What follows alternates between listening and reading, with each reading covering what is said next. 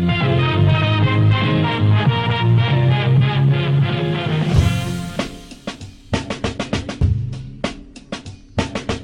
look, I want a big one.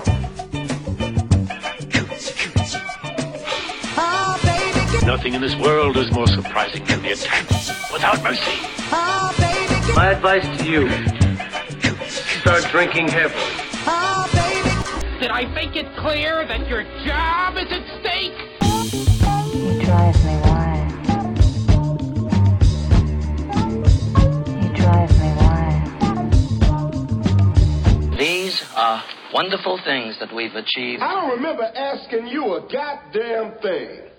Welcome to another episode of In the Frame. I am Sean McClanahan. And I'm Andy Alcala. And to kick things off, we're going to be talking about a movie that I recommended for Andy to watch, and that is the classic, one of my favorite of all time film noirs from 1947. That would be Jacques Tourneur's Out of the Past. Yeah, this was a great recommendation, Sean, so I want to thank you for this. So this movie is absolutely awesome. So just a quick summary. It is a film noir. It has a lot of the classic film noir styles, especially the femme fatale and the double cross. Lots of murder and lots of mayhem. So I really enjoyed this movie a lot. It's great. So if you haven't seen it, I definitely recommend you find it, seek it out as soon as you can. Okay, well, yeah, for those that aren't familiar with it, I'll give a little bit of setup.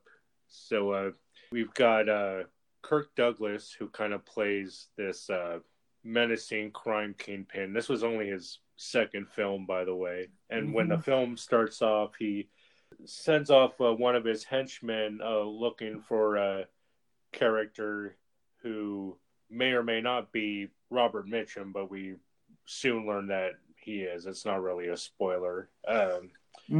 We find him.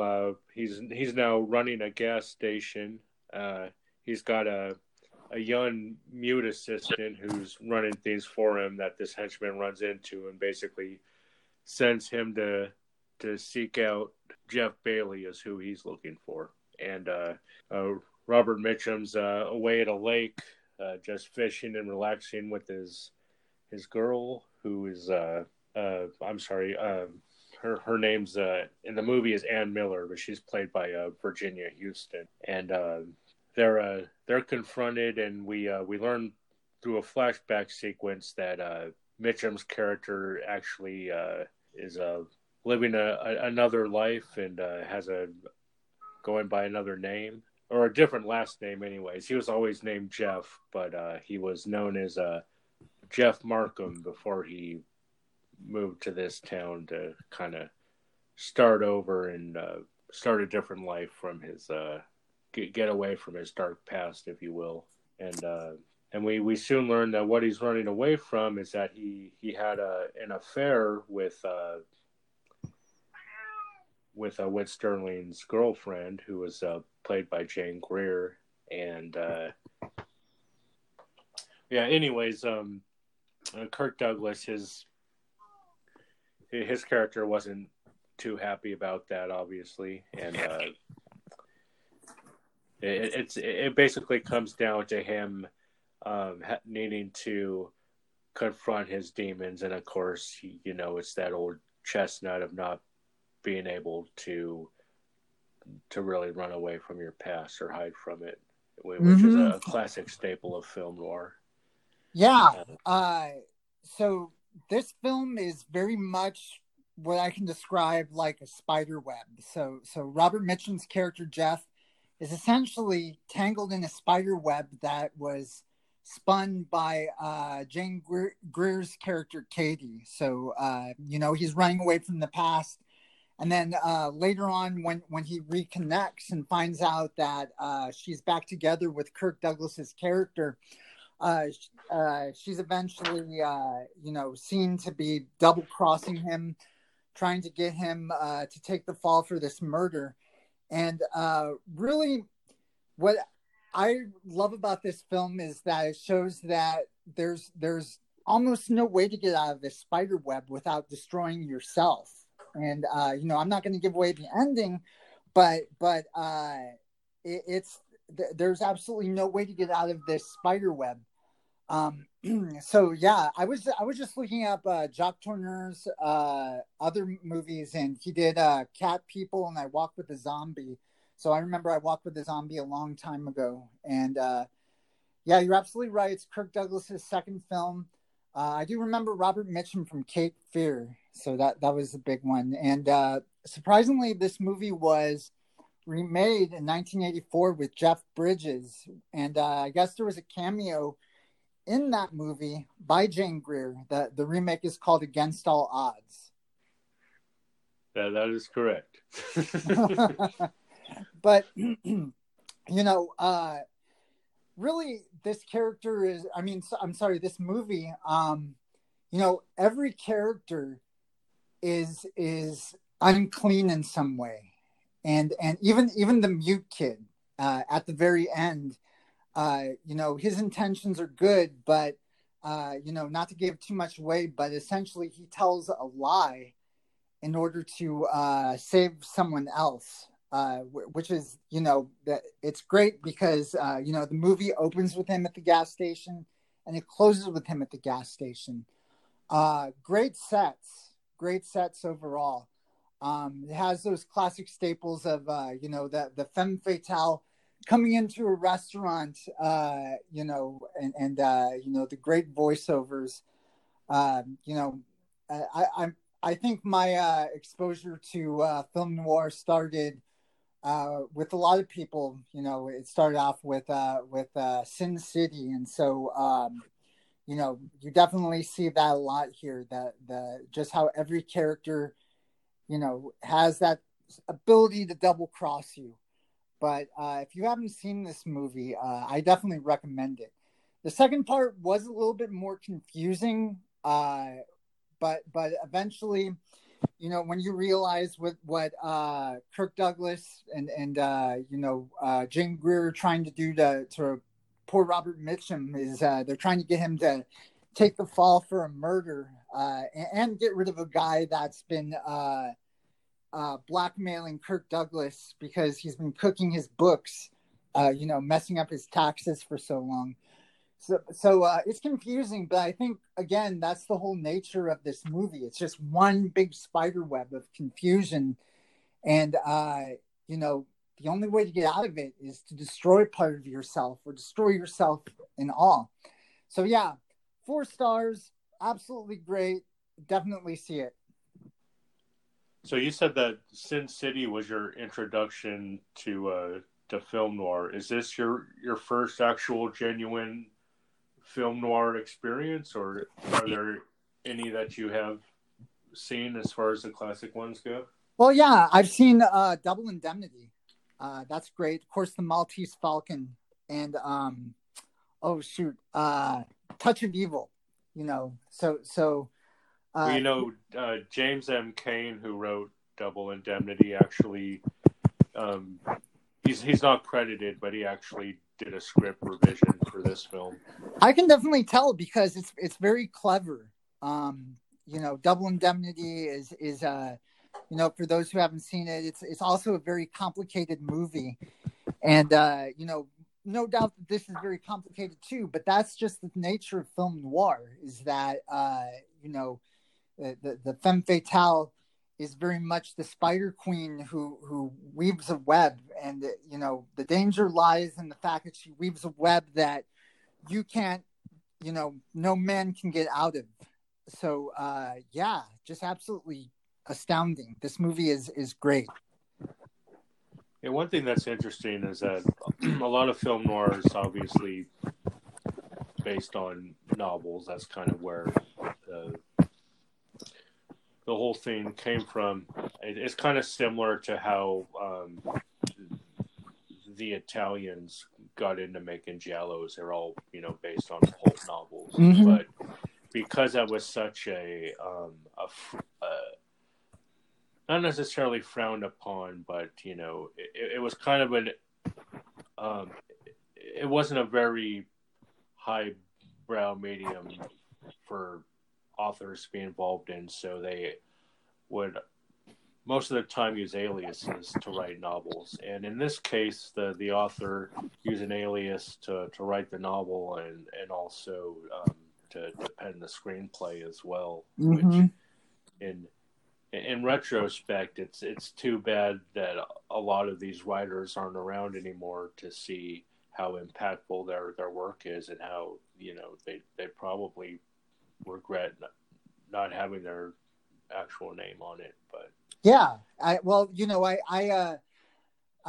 for a seminar I took of literature of the 1950s, I did read some Mike Hammer novels. He was the big inspiration, the big detective for the 50s. And, I think you're right. Because when I read Mike Hammer, I'm definitely thinking of Marv from SimCity, just this super violent character, again, ensnared by this femme fatale. I just want to mention something else too, is what I thought was like really crazy is that Jane Greer, basically, Robert Mitchum starts off in his story as like this private eye, really straight-laced guy. And then eventually what happens is Jane Greer forces him to kill his former partner. So she's ruined his life in so many ways, but he still loves her. But at the same time, he knows that if he's with her, she'll destroy him. So yeah, it's a great intricate plot. yeah, Robert Mitchum wasn't the first choice for this film. It's actually he was behind Humphrey Bogart, who turned it down because, well, for a couple of reasons. One, what actually, I guess, attracted him to it is that he saw parallels with the Maltese Falcon, of course, Mm-hmm. but he was contracted with Warner Brothers, who didn't want the rights to it, and ended up going to RKO. And then Dick Powell was next in line, who's been in a lot of great stuff. I recently watched Murder My Sweet for the first time that he was in, and he was nice, great in that. But apparently Mitchum and Douglas had a lot of tension going on while making this film. So I'm not sure if one of those other actors would have worked as well, because I think that the tension that Mitchum and Douglas actually brought a lot to the film itself. Yeah, well, Douglas is kind of like a straight-laced actor, right? Come to the set on time, memorize your parts, and Mitchum's more of like, I don't really care about memorizing parts. I'll do what I can and then ad-lib it. So you have like Mr. Super uptight and Mr. Super relaxed. And I think that was a great choice, because they're very different actors. Yeah, the remake that you were referring to earlier, I haven't actually seen. I do need to get the Blu-ray for it, though. I know Image Entertainment put out a special edition of it before they folded into RJLE, and I hear it's a really good transfer on there, and I've always been curious about it. Jeff Bridges, right? Jeff Bridges he's the main one that I recognize, and of course I saw that Jane Greer makes a cameo. Yeah, Jeff Bridges plays the Mitchum role, and James Woods plays the Douglas role. Oh, interesting. So I saw that Mitchum and Greer 2 years later teamed up again for The Big Steal in 1949. Is that as good? Do you recommend that? Yes, I do, definitely. Oh, nice. I don't know how familiar you are with Taylor Hackford, who directed the remake. He's a little bit of a mixed bag for me. Mm-hmm. I really enjoy. He made this great rock and roll documentary called Hell Hail Rock and Roll about Chuck Berry. Oh, nice. Which kind of led to him doing the Ray Charles biopic later on.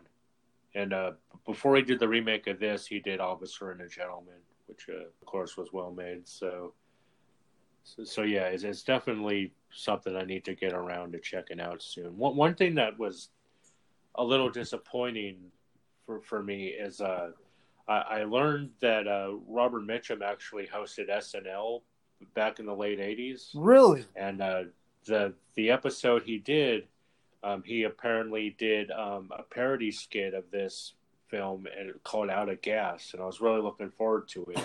And I actually watched that episode on Peacock, and they apparently cut that skit out of the show for some reason. That's bizarre. Yeah. It's really weird because I was checking out the awards that, possible Academy Awards, and I didn't see that this won any, but it got preserved in the Library of Congress. So it seems to me, and correct me if I'm wrong, but this was one of those movies that was like reevaluated after the fact to be seen, just as great. But yeah, it's definitely a classic without a doubt, for sure. I'd say about 90% of films that are, considered classic in some way today weren't seen that way upon initial release. Mm-hmm. But yeah, this is definitely one of my favorite directors too. Have you ever seen Night of the Demon? No. Well, wait. Well, I've seen Night of the Demons, so but not Night of the Demon. I saw I Walk with a Zombie, and I also saw that he did the original Cat People, which I've seen the remake of that. Paul Schrader's movie, yeah. I like Schrader's movie too. Definitely in a whole different. It's different, but I like them both for different reasons. But I definitely feel the original Cat People is it is a perfect movie. While Paul Schrader's movie, there's a lot of things I like about it, but it's not really. It doesn't. It does. It goes in a completely different direction, and it doesn't really encapsulate what works so well in Jacques' Cat People, but it's definitely worth seeking out. Well, I would say definitely make the original Cat People your top priority, but they both have their merits for sure. Oh yeah, absolutely. And I'm always interested in how they people remake movies, especially really classic movies like this. But I really hope one day that noir comes back as a genre. I know that it had a semi-resurgence in the 90s. One of my favorites is Nicolas Cage's Red Rock West. That's a great movie. But yeah, it's just not a genre that seems like it's going to have a resurgence anytime soon. So I would love to see something like that. A movie full of completely flawed characters. I love it. Yeah, there's been a little resurgence for neo-noirs lately. One that came out last year that I didn't get to see till recently was the Kid Detective, which wasn't bad. But yeah, Sean, I want to thank you so much for giving me the opportunity to watch this movie. I love old Hollywood. So any exposure I have to old Hollywood is great. Well, you are welcome, sir. Coming up, we have 2000's Tom Hanks. Stay tuned. Are you the Wolfman? No, man, I'm not the Wolfman. Well, I'm a young filmmaker and a real big fan. I just wanted to meet you. To protect my family and keep my job, I'll stay quiet, but don't think I don't know something's going on. And don't think I won't find out what it is. I'd say you got a real problem there, Earl. What are you talking about? What do you mean? Drugs? Yes, I believe it. I believe it because I want to believe it.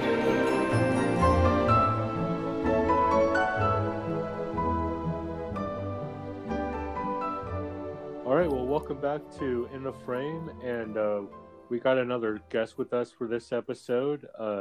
This is someone I've gone back with for a while that I actually met through Brent from the previous episode. This is Todd Gilchrist, who's a film critic who's written for various outlets. And Todd, would you like to plug anything right now as far as who you're writing for or what you're doing? Well, I'm a freelance writer working for Variety right now. I work for Fangoria. I do some stuff for a website called What to Watch. And probably my other sort of big outlet right now is a site called Entertainment Voice, although I primarily write about music for them. But yeah, I just juggle a bunch of different freelance stuff right now, but I've written for Nerdist in the past. I've written for The Hollywood Reporter, for Rolling Stone, for Entertainment Weekly, a bunch of different places. That's awesome. one of the things I've always wanted to get, but for whatever reason I never have, is a subscription to Fangoria. So how'd you get that sweet gig? Honestly, I have written for a long time for Birth Movies Death, and all their various iterations. And one of their former contributors / editors, Phil Nobile, brought me in, I guess it might have been in 2017 when I got laid off for one of the 5 times the last decade. I got brought in, and he asked me to do some pieces for them. And since then, I've just contributed on an ongoing basis. No matter what my sort of outside other obligations were, there were always great opportunities to write about horror. And so I've really enjoyed doing different stuff. There's an article I wrote in the new issue that's out now that focuses on horror disco, specifically kind of creating a bit of a sketched history of this very, very specific horror subgenre, which is sort of exactly what my niche is. Pretty much anything that's so specific and narrow that nobody's even heard of it until I start writing about it. And that's not a compliment to me, but it is. That's something I've written about. I've done pieces that were about, sort of just the year 1980. I've written features. I have one coming up in a feature coming up in a future issue, which is going to be an interview with John Carpenter, which mainly I very specifically wanted to focus only on his music because he has a new album out that I think came out 2 weeks ago.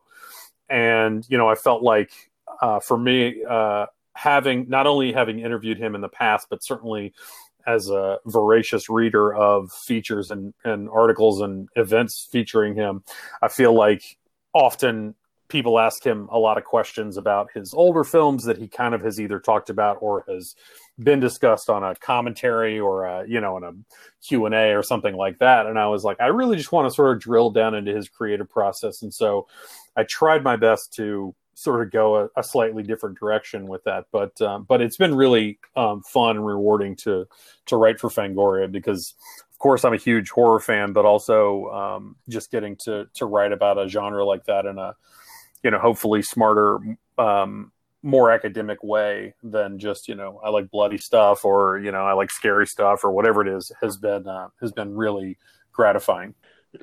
Yeah, I bet Carpenter appreciated you going straight to the point with all that. Did you happen to engage him with any NBA questions to try to get him to loosen up a little more? It's funny you mentioned that. I didn't ask him specifically about the NBA, but, I basically kind of in the asking him of questions, I mentioned that the first time I ever interviewed him was when I did a set visit for the remake of The Fog. And, that was back in 2006 or something like that. And, we went in and I think I asked one of the first questions and he just didn't he gave me an answer, but he didn't really bite. And that was because I had not really understood that he's, a very smart, talented guy, but he's also this sort of cranky old guy who likes sitting in a Barca lounger and playing video games and watching basketball. And so, this time when I went to do the interview, I kind of went by sort of asking him about that. I was like, these are things that you talk about a lot. These are things that are clearly your sort of contemporary passions. And I was asking him how, if at all, those things might stimulate him creatively. And he basically is like, not at all. I mean, what more or less what he said was that he liked them, and now he sort of tries to coordinate and build his work schedule whenever he can around, say, watching basketball games. But it was knowing things like that actually, in my opinion, made it an interesting interview, because even though he wasn't going to give me like an oral history of the Lakers or some other, basketball team or something like that, I do think that he seemed to appreciate that I wasn't just trying to go, so what was it like making Big Trouble in Little China? Or how did you make Halloween in 1978? It was trying to get more. And this is why I didn't interview him. I mean, it's to me, it's when you read, particularly when you read articles featuring people who are your heroes, of course you want to ask about those things because you love them and you kind of want to convey that you're enamored with the work that they did. But again, having done a couple of interviews with him over the years, I just realized that as much as anything, it's a quick way to get him to kind of shut down. And that doesn't mean that he gives extremely long academic answers about his work or anything, but engaging him on his level and recognizing that he's probably sat down at a Q&A at a screening of Halloween, 400 times during his career and talked about some aspect of the theme, some aspect of Laurie Strode, some aspect of this or that. Just bypassing that stuff and then asking about this music, which is actually really terrific. And it's plenty interesting by itself, to get to actually ask him about that, even though, he's so intuitive the way he works now. He's like, yeah, I just sit down and we start making music and then something happens and then I'm done and we release it, so you're not getting, well, we created this intricate string arrangement, but you are getting things that are, in my opinion, at least somewhat unique and interesting. Mm-hmm. Absolutely. Yeah. The one thing I've kind of grasped onto that, I don't know, maybe not everyone has really picked up on is that he really seems to be motivated by the ability to collaborate with his family. It's like he's got the musical project with his son and he's got the comic book company he does with his wife. It makes completely sense. For sure. And also, I think one of the appeals of a lot of the stuff that he's doing now is that it doesn't require a lot of overhead. It doesn't take a lot of logistical work to get going. He can just go in there and start laying these things down. He doesn't have to think about it. He doesn't have to, he's not revisiting his legacy every time he's recording a track. And so I can ask him about a song called Carpathian Darkness. And he's like, yeah, it just sounded like Carpathian Darkness to me, and there's something really funny about that, but also the idea of him just kind of deciding that he wanted to make, a track called Skeleton or whatever it's called and building something from that. I think that it speaks very much to the approach that he's always taken to some extent, but also, it's a different kind of independence as an artist than he had when he was a filmmaker and he was, responsible for sort of the slow moving production of a film where he's got to deal with all these other voices and all these other logistics to get something done. He can go into the studio. I'm getting a little bit ahead of myself because the article is not published for another month or two, but basically he was like, yeah, we have another one that we're like working on. He's put out 3 volumes of these Lost Themes scores, and there's a 4th more or less in the works. What that means and how soon he'll release it, who knows? But it seemed to indicate that he was not in any danger of running out of ideas, and so you feel like it's a very genuine new creative development for him that even feels different than the scores he was doing for other films, much less for Halloween Kills and this new iteration of the Halloween franchise. Yeah, I can't wait to open up my next Fangoria and check that out. Before we dig into Tom Hanks' filmography, though, I just wanted to kind of preface you with a question that we can kind of get into more as we go along. But with any of these films in this decade, did you happen to be on any press junkets with Tom Hanks for any of them? You know what? I'm trying to think. I never did a press junket for any of these films. I will say I did I went on a set visit for Inferno, the final film or the third film in the Da Vinci Code franchise. So I went to Italy for that, which was the first time I'd ever been to Italy. It was really amazing. He was really terrific. And although it was, as much as anything, it was more as exciting just to go to. I mean, we went to Florence. Excuse me. We went to Florence for that, and that was really fun to get to do. Other than that, when The Terminal was coming out, they shot that movie outside of Los Angeles, and they built it in basically a warehouse. They had built this entire recreation of the airport in New York. And what I remember very, very vividly was we got on a shuttle bus here in Los Angeles, drove to this place, which was probably a good hour and 45 minutes outside of LA, if not further. We get out there, we walk around, we're walking around in this airplane terminal, which was a exact recreation of the terminal in New York. And we walk around, and then we get to the top of this sort of one of the levels where it's been designed and built. And Tom Hanks walks up and he greets us all. And he's like, I'm so glad that you guys could be here. And like, I'm so happy. And the thing is that he flew in on a helicopter. He didn't take a shuttle. He didn't take a bus or any kind of vehicle like we did. And he got to the end, and he basically just gave us like a 5 to 10 minute introduction to being in this place where they had recreated this. And he goes, now you guys have fun driving back to LA on your bus. And he laughed this bellowing laugh of amusement at the fact that us scrub journalists were going to be having to, get back on a 2 or more hour bus ride back to LA after getting 5 to 10 minutes FaceTime with Tom Hanks.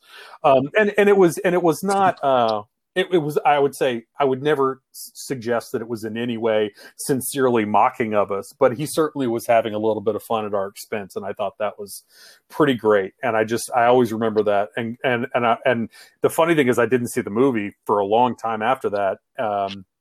But I just always remember that. And I was like, wow. I was like, Tom Hanks is a real jerk in person. But it made me like him more, honestly. So yeah, that actually kind of makes sense to me, because I actually revisited a Charlie Rose interview with him when he was doing that Broadway show that Nora Ephron wrote, and Charlie Rose asked him about this article that Entertainment Weekly did.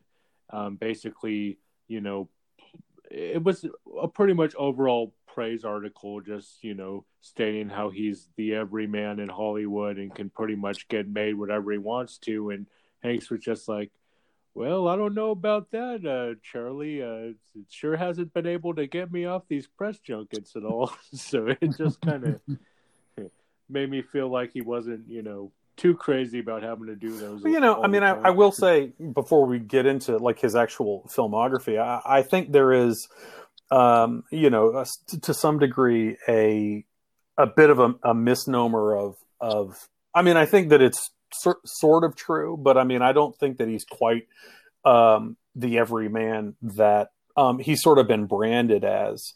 And in fact, given the fact that his career started with all these comedies, to me was really it to me remains really telling. And when you watch him and you see him, appearing on Saturday Night Live, not just David S. Pumpkins, but the Celebrity Jeopardy, where he gets his hand stuck in the jar with a giant pickle. And, it's like he's willing to be a jerk. He's willing to be an idiot. He's really willing to go for broke in a way that I feel like speaks very much to his versatility as an actor, whether it's a dramatic role or something comedic. That said, I have for a long time held maintained that I think that there should be some fantastic, like, I don't know if it's a con artist movie, I don't know what it is, but there's got to be some kind of comedy that he could do where it's him and Jim Carrey. I think that they would make like an amazing duo for like just a balls out, like raunchy, vintage era Farrelly Brothers kind of comedy or something. I think they would be really amazing. Yeah. I would love that. Okay, well, with that being said, let's just go ahead and kick it off with his first film of the 2000s, Castaway. Wilson! Wilson! I'm sorry! I'm sorry, Wilson! Wilson, I'm sorry! I'm sorry! Wilson! I can't! Wilson! Wilson! Yeah, Todd, go ahead and give us. Sure. It's funny. I showed this movie not too long ago to my wife. For whatever reason, she hadn't seen it, and so we sat down one night, and I was like, "I think you're really going to like this," and we started watching it, and I loved it. When it came out in 2000, and I think it really holds up strong. I think it overplays a little bit of the stuff at the end. I mean, I think it's good that it spends the amount of time that it does to sort of explore what happens after he gets off this island. Certainly his physical transformation in that movie, I think, is pretty remarkable. But I think that it evidences sort of, in a way, sort of the platonic ideal of his stardom, which is that he can be a guy who sort of flirts at the edges of being a little bit more demanding or whatever it is. Because I at the beginning he's very driven and all these kinds of things, but at the same time he's so lovable. I mean, even on the island when he's alone, like there's not a moment where he's even being a jerk while he's by himself, which I find to be unbelievable, because I feel like we're all sometimes jerks when we're mad about something or we're frustrated or whatever it is. And certainly I feel like being stranded on a desert island by yourself is a good reason to be a jerk if you're pissed off. But I think it's an amazing movie. I think that Zemeckis does a great job with it. And, again, I think my only thing to me is that the movie is so even-handed in trying to not sort of vilify anybody, particularly at the end, and sort of give everybody maybe somewhat reasonable, but I think it takes pains to make sure everybody's still likable and that everything that they do is totally okay. That it lacks a little bit of an edge, even though I do think it's a terrific movie. Mm-hmm. I thought it was a great moral about the transformation of a man, not just physically, but of course mentally. I hadn't seen this movie in a while, but I was with you where I thought that the ending was a little bit too gratuitous. But Tom Hanks as a FedEx driver or a FedEx worker in the beginning, he's definitely by the clock. There's only one way to do things. And then when he discovers a world where there's only one goal, and that is to survive, where basically he has to keep this focus, he sees what a terrible life it is.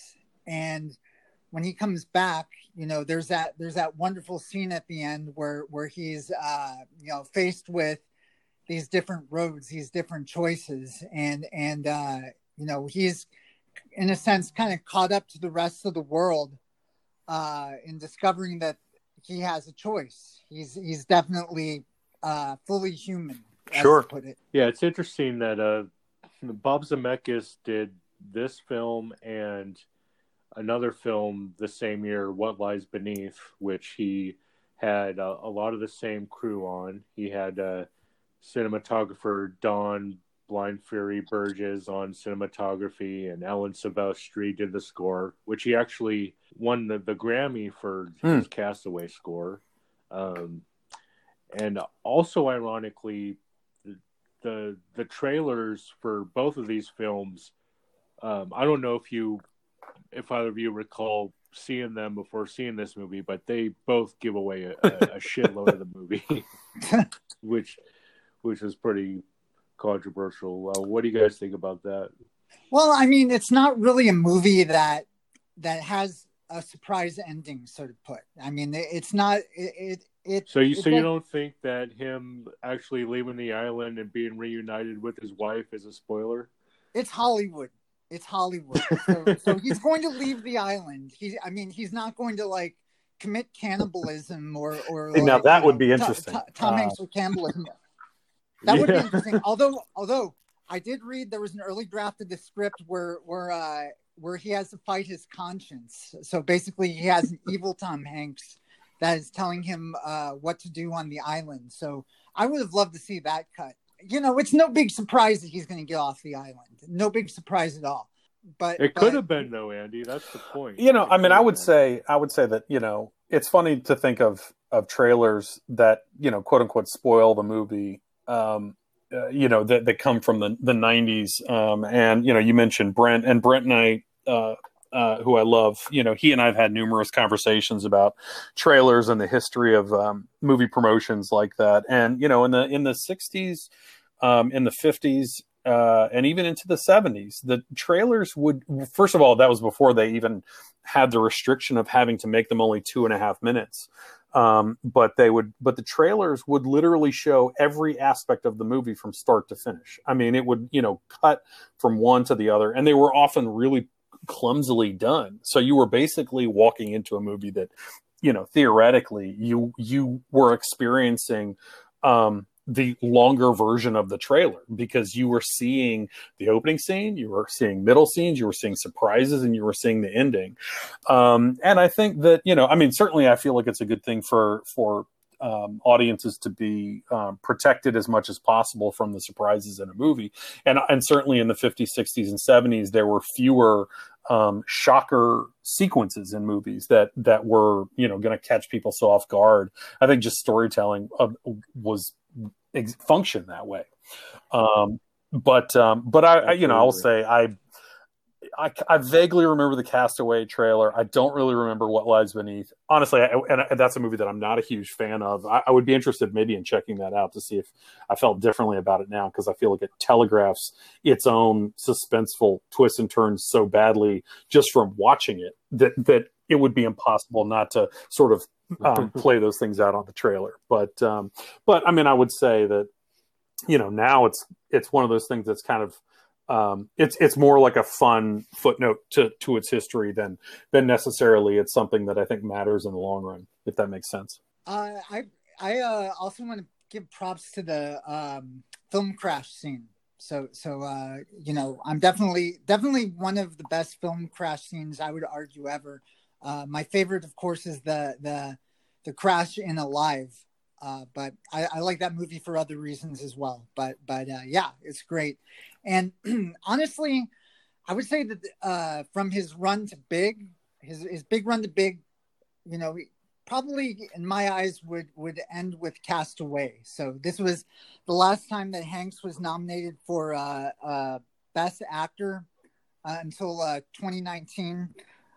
Really, you know, his next two movies were also great, but it can be argued that he was also kind of overshadowed in those. So this is kind of like the last big classic Tom Hanks role where he's completely in the driver's seat. Sure. I would agree with that to some extent, for sure. I think that, you know, I think more than anything, the what changed in sort of 2000 is the way that movies were, more so than the way his stardom was. And which I think is why, you know, you start looking at the latter half of the 2000s, and, you know, his acting projects were fewer and further between, and his sort of producing, acting, and directing projects were, you know, becoming more plentiful.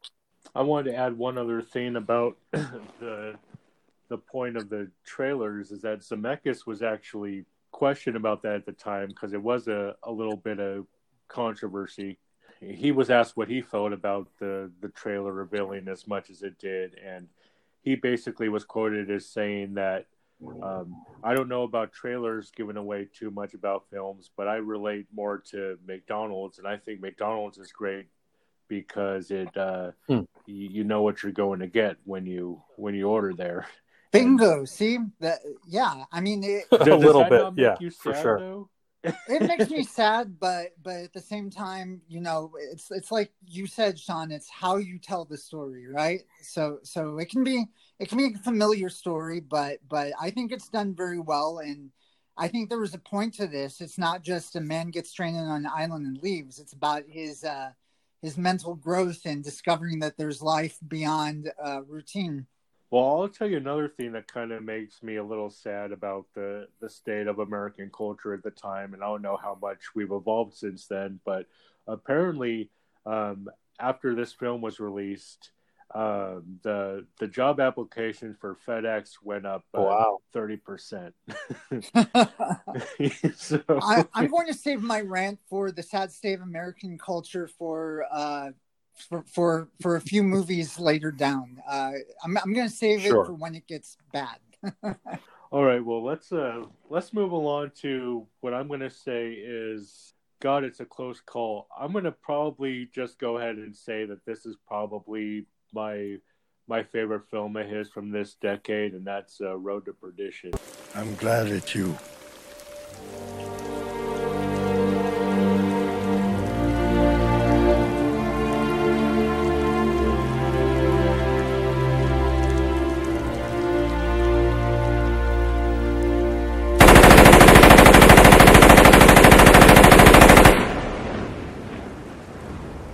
Well, you know, I mean, truthfully, you know, I sort of happily defer to you guys on this because it's funny, you know, you mentioned, I was waiting for you to say Road to Perdition, but also Catch Me If You Can is not only one of my favorite of his performances, it's one of my favorite Spielberg movies, and I watch it, I feel like I watch it at least once a year, you know, in a way, whether it's at Christmas or it's on cable all the time, and so I'll just catch it. But I always really liked Road to Perdition. I mean, you know, if we're talking about actors taking risks, I think there's some similarities between this and Charlie Wilson's War, which obviously we'll talk about a little bit later, where you are theoretically playing a character who runs the risk of alienating sort of your core audience by making them darker, more violent, more dangerous, more unlikable than we've grown accustomed to. And I think that Road to Perdition is a really terrific movie. I also think that it's a movie that takes fewer risks than maybe we thought it did at the time. Just because the character, irrespective of his profession, is so, I think, sympathetic. Like even in his sort of the setup, the backstory of his existence, and his eventual sort of softening in the development of his relationship with his son, I think kind of just paves the way for him to become sort of the Tom Hanks that we know and love by the end of it. I don't think that takes anything away from his performance, but I do think that it's a movie that I think at the time was really more surprising because it seemed like such an outlier. But to me, I think it's much less so. Yeah, I definitely have something to say about that, but I'm going to go ahead and let Andy say his piece first. If you're... Yeah, of course. Well, yeah, I'm definitely with Sean. This is my favorite Tom Hanks movie of the decade. The reason I said Castaway is his last classic role is because Paul Newman, I think, stole the show with this one. Of course, it was his last role and his last nominee. His only nominee for Best Supporting Actor at the Academy Awards.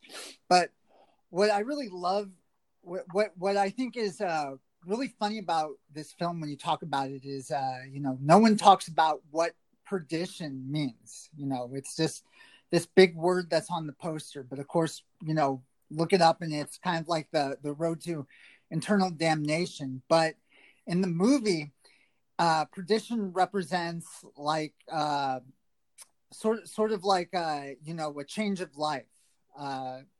grace, deliverance. And it's where Tom Hanks is trying to take his son, so his son doesn't end up like him. And of course, on the other side, you have Paul Newman and his son, his son is he continually walks all over his son, and of course his son, resents that and ends up embezzling money from Paul Newman. But it's just a great movie about father and son relationship, trying to escape a old life, and just the way it's shot. I know that this won an Academy Award for Best Cinematography. This was Conrad Hall's last Oscar. So it's just a great movie overall. Yeah, well, it's interesting you bring up Conrad Hall, because that was the point I was going to. Oh, sorry, Matt. No, that's fine. But no, Conrad Hall actually played a big role into how this movie turned out. And yes, this was his last film. The graphic novel it was based on was a lot more gratuitous and a lot more violent, and the character that Tom Hanks played was actually a lot more talkative.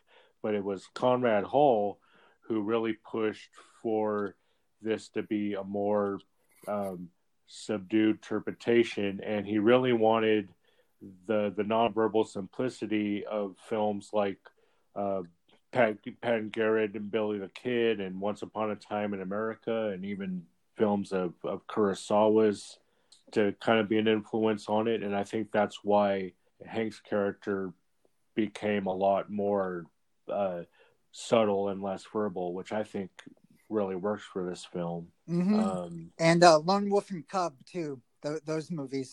Yeah, and the source material was based on a real mobster, John Looney, and his family, which was changed the film for obvious copyright issues and whatnot. And yeah, have you guys actually seen any of the Lone Wolf and Cub films? I've seen one. I honestly forget which one it was, and I was going to pick that up during the Criterion sale, but of course that for whatever reason got really blown up. And I haven't been harder to find. Seen them. I know it. I certainly know the comic book source material as well, but I don't. But that's not a film series. I know that well. The surprising thing to me was that Jude Law's character. I've never read the graphic novel of Road to Perdition, but Jude Law's character was not in the graphic novel, and honestly, he was the most comic booky character of all in there. I would have definitely pictured. Yeah, I mean, I think that I would just to touch on that a little bit more. I mean, I would say that I feel like to some extent, the film kind of feels. I wouldn't go as far as calling both of those performances stunt casting, but I do think that there's an extent of testing the waters. I mean, when you have a guy like Jude Law, who certainly in that moment, I mean, just a year before he was in AI, where he literally was playing like the most beautiful pleasure robot you can imagine. Yeah, you have him doing that, and then the next, and then the next year he's shaving his head and looking sort of gross and greasy and as this bad guy. And I think that's interesting. I also think I think it's interesting in retrospect. It's easy to forget that Daniel Craig was played the son that you were talking about. And because that's one of those things that I think I had almost like completely blocked out of my head until a couple of years later. I was like, oh yeah, that is where I've seen him before, and I think it's probably the most vivid introduction prior to playing Bond that I feel like mainstream audiences had with him. And I think he does a good job. He's, he gives that some real dimensionality, that longing that manifests itself in all these, terrible choices. Well, when this was in production, it was actually rumored to be a remake of Lone Wolf and Cub: Sword of Vengeance, which was actually re-edited into Shogun Assassin, which was my first introduction of Lone Wolf and Cub because of Kill Bill. And I will say that I do definitely see the similarities. I've never read any of the mangas or anything like that, but as far as the overall beats of the story, I can definitely see why those absolutely conclusions would be drawn. Mm-hmm. It's definitely a movie. It sounds weird, but yeah, it's definitely a movie to watch on Father's Day. It's all about the Bonds doing something right for your son. It's a great movie. I was really surprised to read in the trivia that Sam Mendes turned down directing A Beautiful Mind, K-Pax, and The Shipping News so he could direct Road to Perdition. Well, I would say that was probably a better choice for him in all three cases, quite frankly. I mean, not that A Beautiful Mind is a fine movie, but he made the right choice. He did. I like it. Nothing against A Beautiful Mind, but I do like Road to Perdition better than I would agree with that. Did Stanley Tucci's performance leave an impression on either of you? I know he was really hesitant about taking the role in this movie because he was afraid of being stereotyped at the time for doing too many gangster films. But I think that it definitely was a turn for him that brought him to some really great roles. I would say, as a person who loves Big Night to this day, and who knew him from certainly many earlier roles like that, it wasn't one that I felt like was the straw that broke the camel's back, where there was no coming back from or anything. I mean, more than anything, it feels like that was a moment where he was transitioning into a different kind of adult. I mean, a different kind of a grown up role, but it wasn't something that I felt like was more stereotypical or damagingly stereotypical in comparison to other roles that he played. No, it wasn't damaging at all. It was a very respectable role, and I think he fit in very well with. I don't know. The film doesn't really have a classic feel, but at the same time, it does. It's hard to describe. So it's a very unique feel of the film. All right. Well, that's going to bring us to Catch Me If You Can that Todd alluded to. Yeah. I mean, honestly, like I said, I've watched dozens of times. It was a movie that I covered in 2002. I don't think I ever did a junket or anything like that, but I definitely remember reviewing and seeing it in the theater, like as a critic at the time.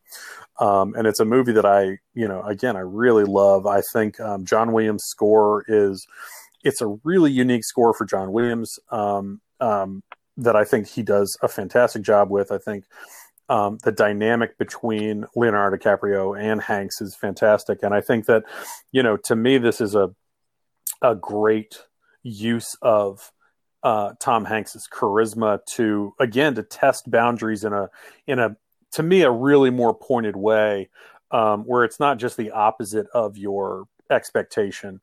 It's the idea of, how do you define who this character is, Carl Hanratty, and the way that he is, a complete dick, that he likes to antagonize this guy. He also wants to catch him. And he also, he wants to protect him to some extent, and there's a really interesting thing that I think Hanks brings, this paternalistic quality to the character that suggests that, it doesn't mean that I'm going to let you go, but what you do can be forgiven if you pay for your crimes. While this kid is essentially just repeatedly looking for some boundaries to be set for him. And I think that Hanks embodies that in a really vivid way. And I think the movie's, capturing of the time and place, it's brisk. It's like a spy movie. It's like, it's got all these sort of clever elements to it. It's beautiful.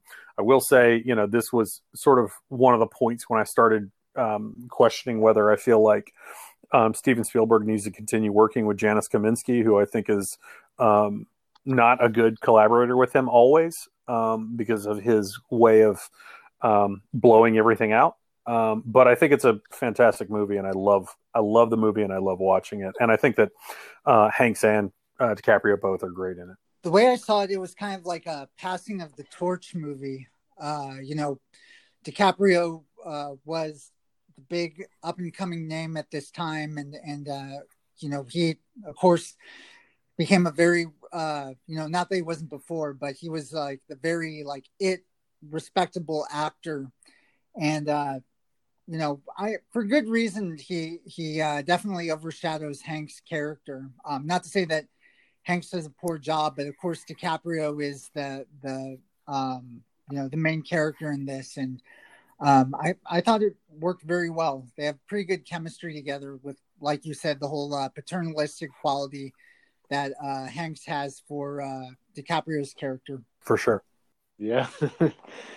Yeah, well, this was definitely a statement, I think, for Tom Hanks, because everyone would have expected him to not choose a supporting role at this point in his career. But he definitely showed that if a good role is a good role, no matter the size. And this wasn't even Hanks wasn't even the first choice for the role. In fact, before Spielberg came on board, it was Gore Verbinski that was supposed to be making this film, and it ended up getting delayed because for a few reasons. One of the reasons is the original actor for Hank's role was actually I just had a brain bubble. Now what it was is that Leonardo DiCaprio was filming Gangs of New York, and that was pushing a delay on Gore Verbinski's movie.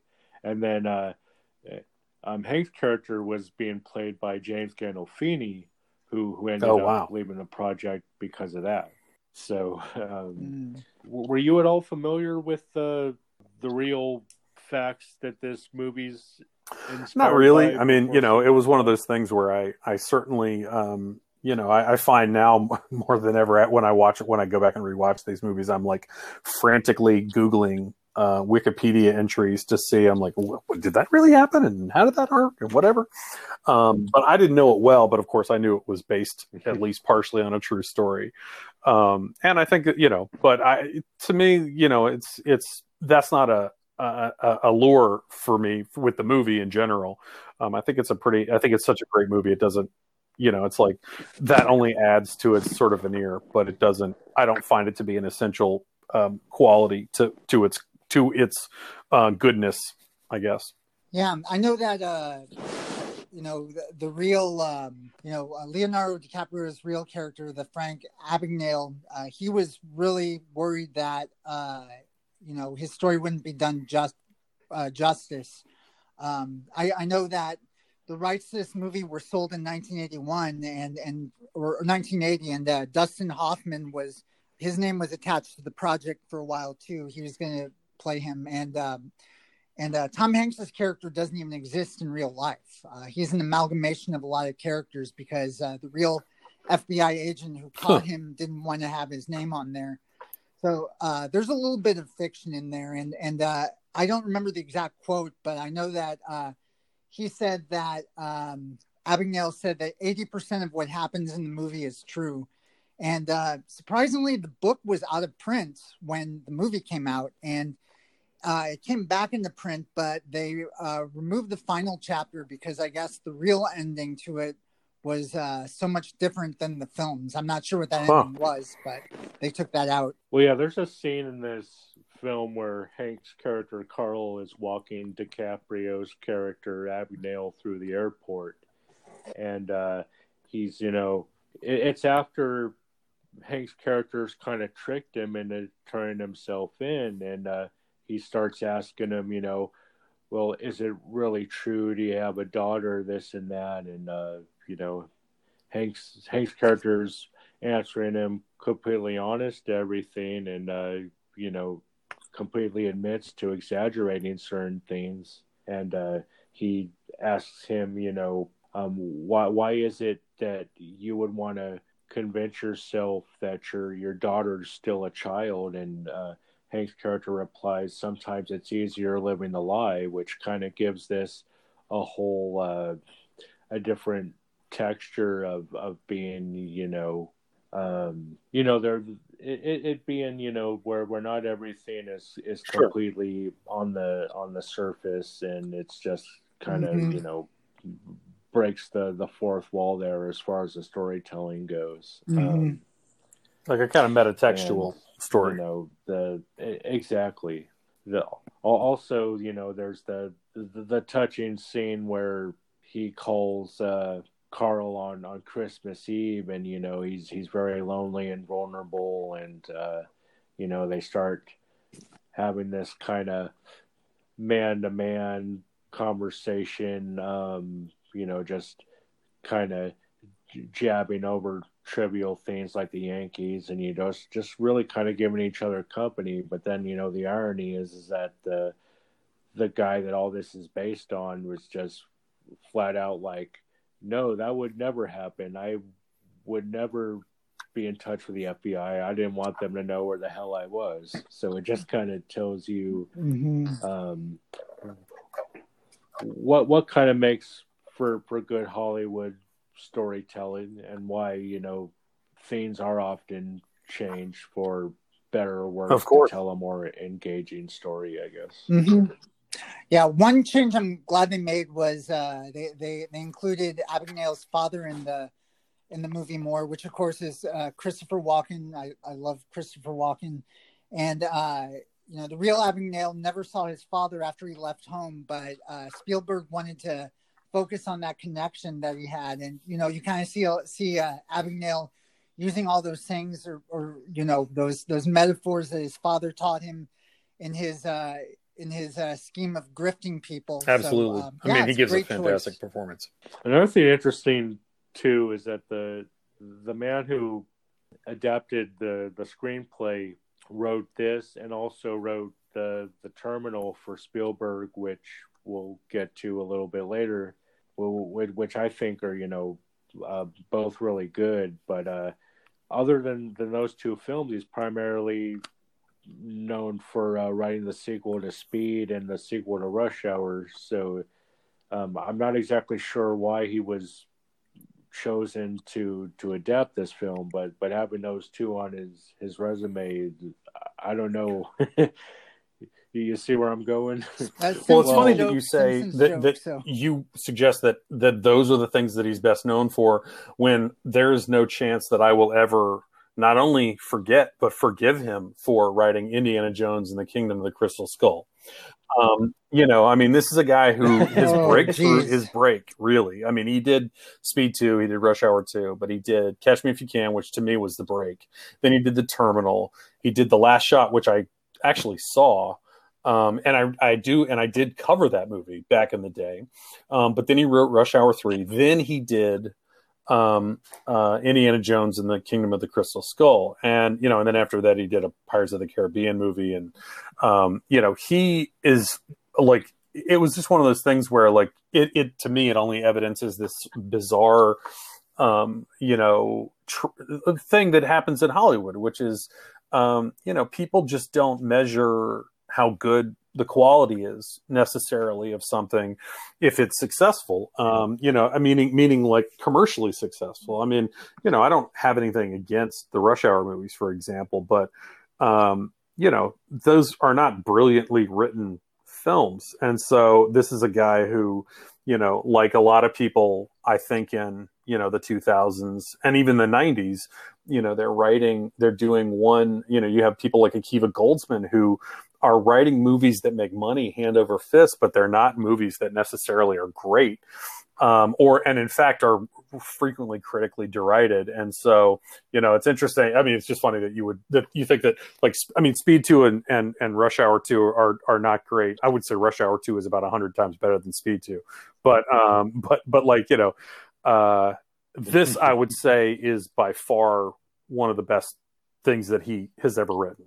Assuming that, it was not just a matter of he got credited for this, because of course that's another element in Hollywood, which is that, the number of people who might be thrown at something. I mean, it wouldn't surprise me if Spielberg called in like Steven Zaillian to polish up this script, but his contributions were not significant enough to win him a screen credit, etc. Yeah, fair enough. Anything else you want to add, Andy? No, I enjoyed this movie a lot. Definitely not one of my favorites of Hank's during this period, but yeah, it's a great movie overall. Sure. Good popcorn movie. Now we're getting into some troublesome territory, in my opinion. All right, well, yeah, I just want to preface this by saying that I'm not normally like such a negative person, but just watching some of these movies is just I don't know, like just coming up on this. We'll get there. All right. Well, before we dig into the Lady Killers, Andy, I know you're not really familiar with the Ealing Studios films. I mean, only Todd, passingly. what about you? I mean, I never saw the original Lady Killers, but I certainly I know Kind Hearts and Coronets pretty well, and certainly, I mean, I'm familiar with it enough to mention it, but I think this movie has enough qualities on its own that that distinguish it from its predecessors. That there's stuff to talk about. Yeah, this is definitely an interesting one. I will say one thing I didn't mention when we were talking about Road to Perdition is one thing that Tom Hanks brought up to Sam Mendes is that he really wanted the violence toned down in the movie, and so we know where Tom Hanks stands on that, but maybe Tom Hanks doesn't have as much of a problem with foul language because apparently the Lady Killers drops the F-bomb 89 times. Yeah, there's like 90 fucks, a lot of fucks. Well, I will. Well, I was just going to say. I will tell you that not only do I think this is like a aggressively bad movie, I think it's by far the Coen brothers' worst movie. I remember being very excited thinking about, I mean, this is funny because, of course I told you before, I would love to see Tom Hanks in like a total balls out comedy. And I understand that this movie is meant to be a total balls out comedy. But I will say that I think that the Coen brothers' instincts on this movie are kind of woefully out of sync. As comedians, as storytellers, it's the Coen brothers, have always, I think, been irreverent about the characters, not just the story that they're telling or even the genre in which they're working, but to their own characters. I mean, they are unafraid to make fun of characters that they clearly love and they created. And I feel like this movie is so mean-spirited that it's just kind of oppressive as a viewing experience. And I think that you can have Marlon Wayans in this movie and he can be as foul and filthy as a character as they created him, but it's kind of crazy to think about two white filmmakers writing and directing this movie and looking at it and going, that's a character that they would want to put in a movie. Of course, that was 2004, but I mean, like now, I think it would be kind of unimaginable. And I think that it's not just that Tom Hanks is sort of underwhelming as this sort of buffoonish super criminal genius character, but I just think like the ensemble doesn't work. I think like it's attempts at humor, they're just kind of like really one dimensional. You have the character with IBS, and that's like essentially his defining is J.K. Simmons in this movie. And it's like, it's not even that like, oh, they're mean to this nice old lady. It's like, I don't know. She's not really a pleasant character for me either. It's like everybody in the movie is so sort of contemptible that I just don't find it to be a particularly enjoyable experience. And it's funny. I have colleagues who they will tease me a little bit, and they'll be like, you don't like things that are too mean.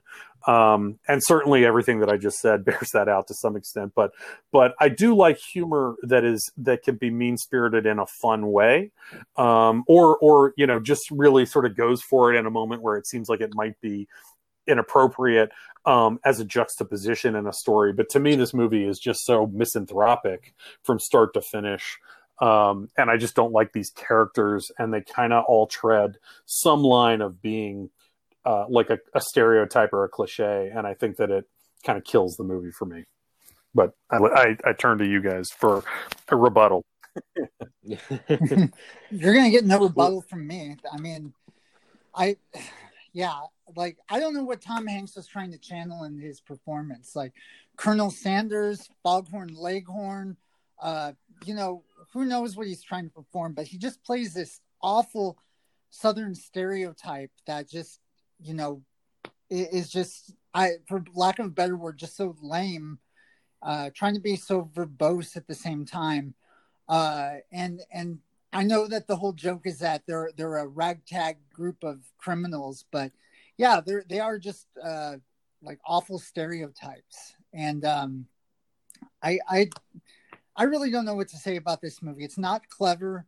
You know, some of the Marlon Wayland scenes got a few chuckles out of me, but just the way that at the end, like all the criminals are dispatched in the exact same way. Nothing clever. It just reeks of laziness to me. Yeah, I don't know if I would go that far. This film definitely had a troubled production history. It went back to 1998. Robert Harling was originally supposed to make it. He's the screenwriter for Steel Magnolias and Soap Dish, so you'd imagine how different that would have been. The Coen brothers were never intended to direct this film. It was actually their cinematographer Barry Sonnenfeld who ended up dropping out of the project, and they ended up taking over.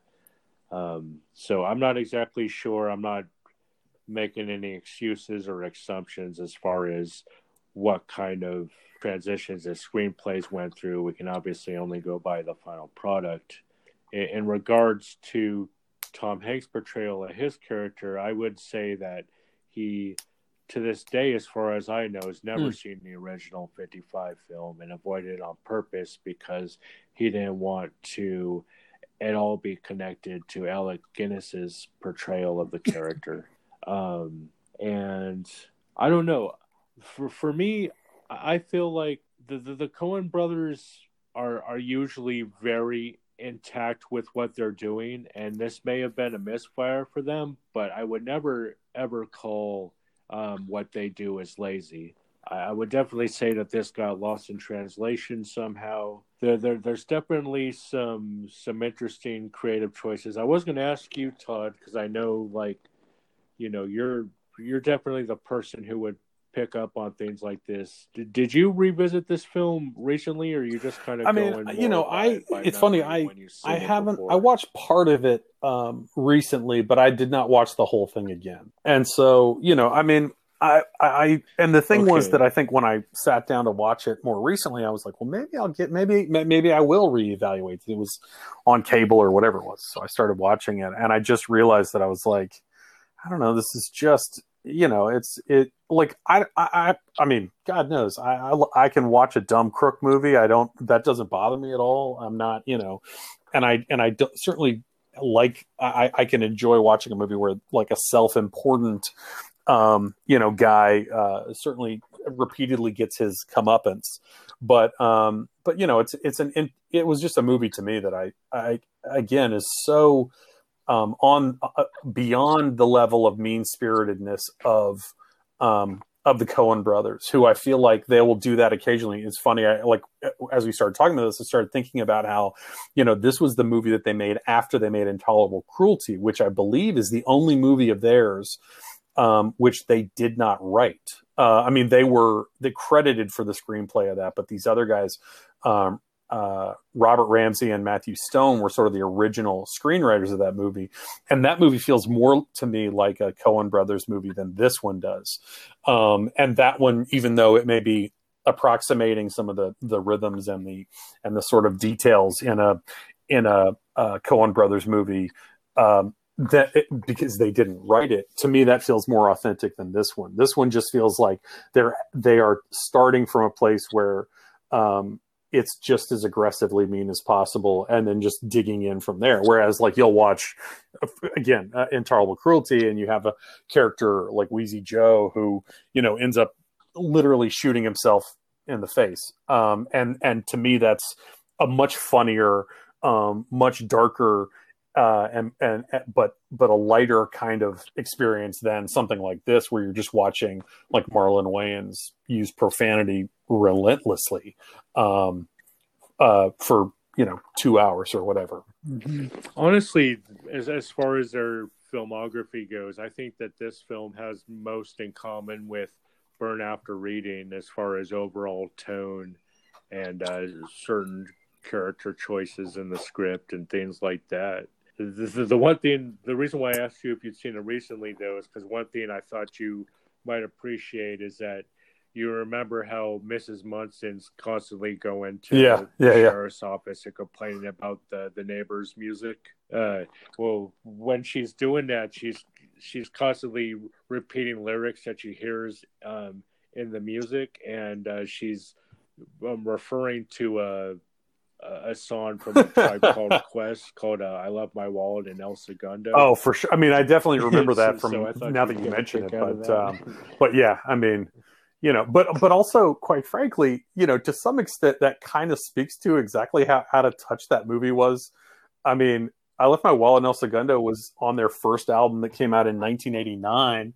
I mean, it'd be one thing if it was even like a Ward tour or something like that. You would think that would be a more contemporary reference. But I mean, that's sort of like going like, you know, you have I keep hearing these rap songs like hip hop to the hippie to the hibbity hop, and it's like, that's not a contemporary reference, and probably not some. I mean, you know, I would not credit Gawain, the character, certainly that Marlon Wayans plays, for being a hip hop classicist. You know, I mean, that doesn't seem likely to me. This movie seemed a lot. I don't know. I could have just been reading too much into this, but it seems like it was trying to recreate the magic of "O Brother, Where Art Thou?"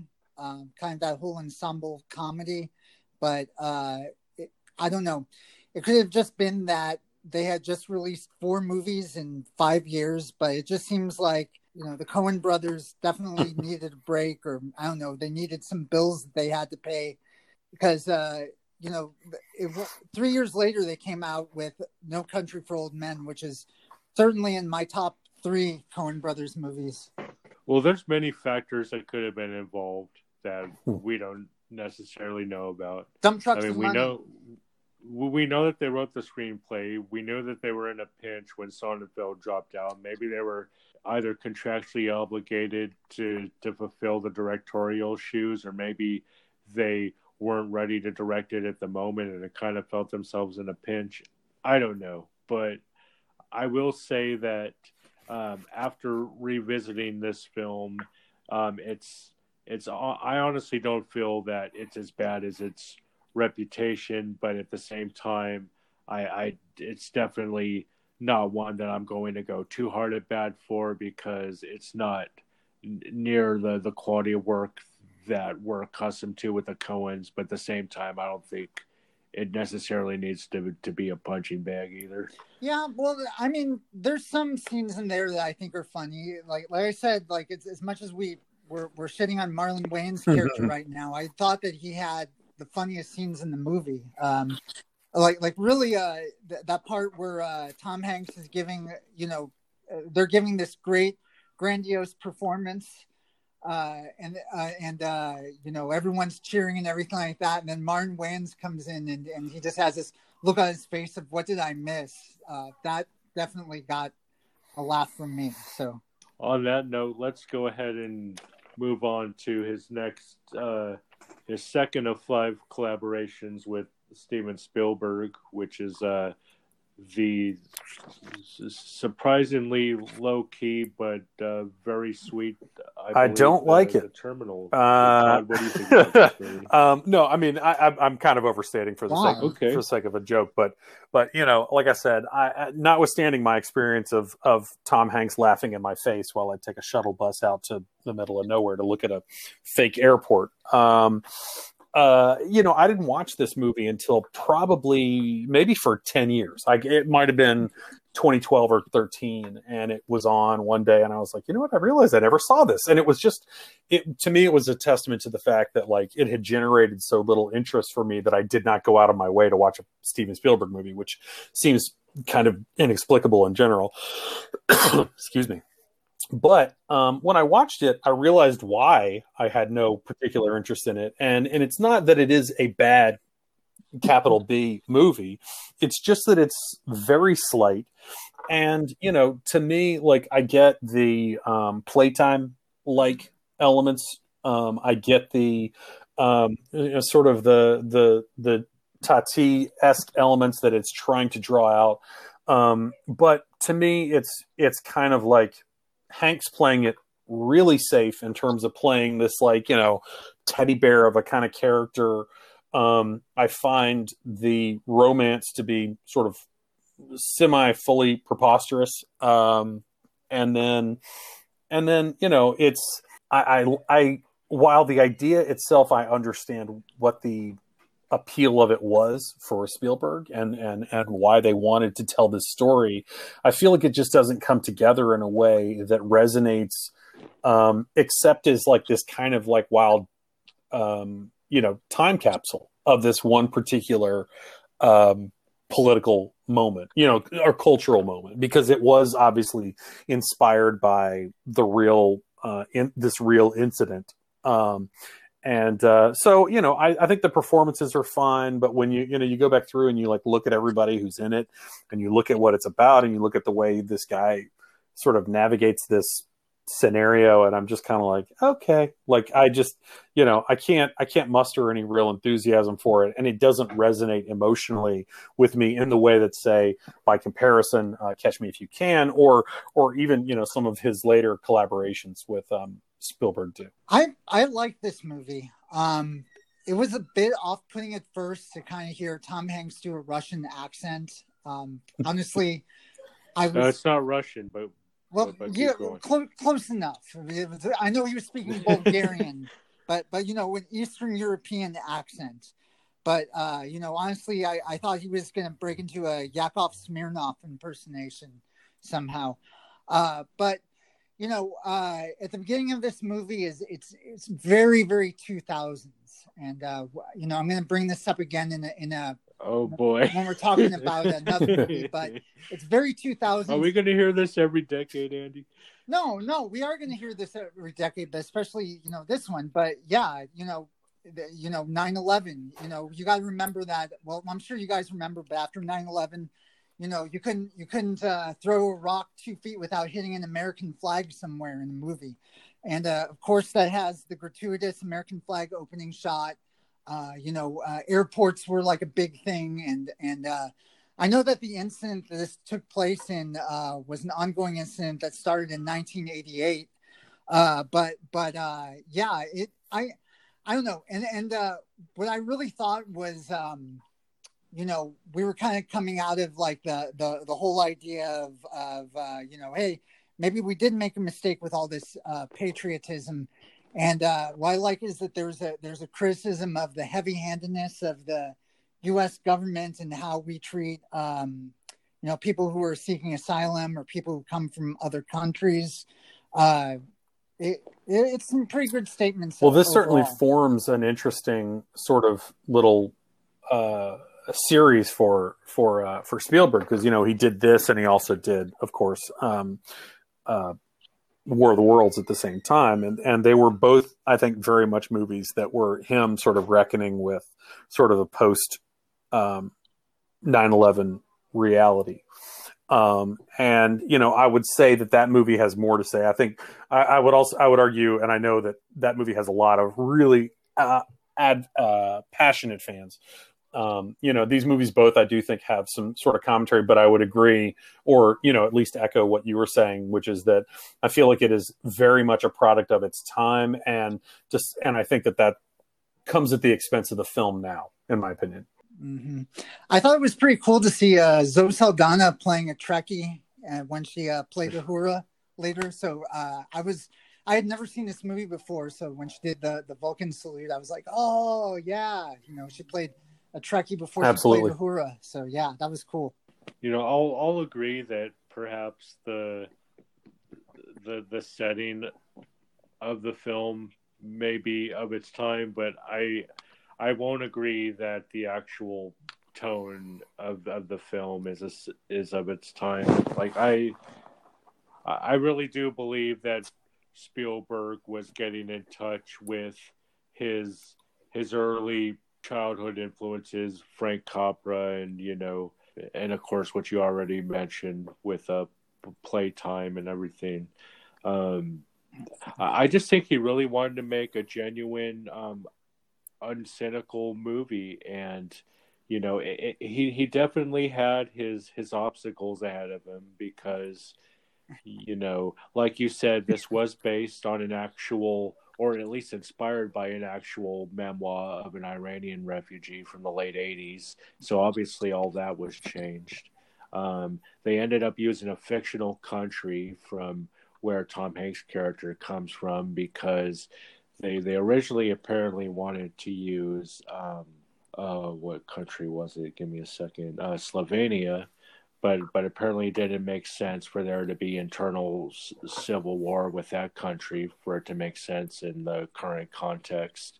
So when you consider all those factors into it, yeah, there may be. There's obviously going to be some kind of political parallels, but I think the heart of this movie is honestly just completely with the character that Hanks is playing and the obstacles that he's facing and the motivations that he has. The whole heart of it just being him wanting to do one last thing for his father, and we could gather all the signatures from those jazz musicians he looked up to, and helping his friend that's played by Diego Luna,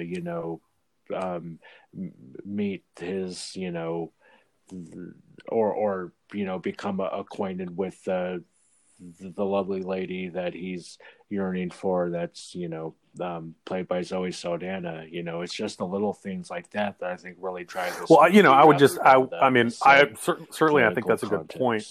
I would say that I feel like, and I think that I would argue that Spielberg has made probably several movies that were not uncynical and very earnest. But to some extent, when you talk about all these things about trying to connect Diego Luna and Zoe Saldana and these other things, to me, all that stuff feels more like a Wes Anderson movie to me than it does a Spielberg movie. And in the sense that I feel like he can pull off that level of quirkiness in a way that Spielberg, for better or for worse, I think he goes for a big emotionality rather than being able to just have a special little moment. And so, you have this Tom Hanks character who is, he's he goes in, he's making a bathroom, or is it a bathroom that he makes? It's been a while since I watched it, but it's he's tiling the walls, and then after that they're coordinating this whole thing where he has a dinner date and all this stuff, and all that kind of cutesy, almost Rube Goldberg-y kind of stuff. I feel works better when you have a director who is more interested in the idiosyncrasies of it than he is just sort of the sweet adorableness of this character. And I think that that's what costs Hanks maybe the greater appeal of the character and maybe the movie for me, if that makes sense. I kind of saw he builds the fountain. I kind of saw that as extension of that great scene in Close Encounters of the Third Kind where he builds a full scale model of what is that called? Devil's Peak, Devil's Mountain in his living room. Spielberg to me is a director where you kind of have to just let the magic work to a certain extent. But I was going to say, this story has been told in film 4 times. And I would love to do a marathon of each different kind. So in 1994, the story of Mehen Nasseri was told in a movie called Lost in Transit. And then he was the feature of a documentary called Sir Alfred of Charles de Gaulle Airport. And then in 96, this was made into an opera called Flight. So it would be interesting to see how other directors would go with this work. Well, what do you think about? I think. Honestly, that's a movie that when I've watched it as an older adult, there's parts of it that I like. I can buy into sort of the concept doesn't bother me at all. But but honestly, watching it now, there's sort of more of a quite frankly, a technical marvel when you watch the way that he's able to film those planes flying over and doing some of that stuff, which was all practical And so you watch it now, that's what kind of impresses me about that more so than, maybe the story. It was not something that I was always a huge fan of or anything. But it's a movie that I liked well enough. And I do think Dreyfuss is very good in it. Well, yeah, because the reason why I bring that up is because I feel that one thing that this has in common with that is that they're both pretty much generally regarded as, light fare Spielberg movies, which is why they were never really considered much for award consideration or anything like that. And I kind of feel that that's perhaps why Spielberg, much like Ron Howard, kind of feels like he has to make these grandiose, important movies now instead of, Sure. I mean, I think that might be the case. Perhaps. I would argue that, I would argue that Spielberg is much better at that than Ron Howard is. And I think that because I think one of the hallmarks of Ron Howard's movies is they don't have a lot of personality. I mean, I don't. That doesn't make them bad. I think they're very well made movies. But I would argue that you can watch a movie even right around this like Munich that came out around this time, which was also a reaction to his sort of 9/11 feelings, or working through that. To me, feels extremely personal. And it feels extremely intimate. And it still courted some of that awards season attention, but I don't think that's a movie that he's trying to go for that level of grandiose, operatic sort of crowd pleasing element. Whereas I feel like this is a movie that, to me was like, I feel like it was a situation where he decided he liked the idea and he got further down the road. And then he made the movie and then it turned out to be, I mean, like, to me, it's kind of like, it's a movie sort of like The Lost World, where it's not a bad movie. It's a well-made movie. But is it really that successful? Is it as interesting as another movie that he devoted himself fully to? And I say that not having any real sense of how aggressively he devoted himself to this movie, but to me, it just feels more slight. It does not feel vividly like a Steven Spielberg movie, more incidentally. Well, I think one thing that we should at least give Spielberg credit for, and I won't say that this was entirely his decision, it's obviously because the test screening wasn't entirely favorable, but the original ending had Catherine Zeta-Jones' character going to Manhattan with Victor, and I think that changing that scene definitely was a lot less conventional and reminded you of. Yeah, I mean, I definitely I think that was the best choice for the movie. Absolutely. Yeah. All right. Well, I'm ready. No, you think I'm kidding? I like this movie, so I'm ready.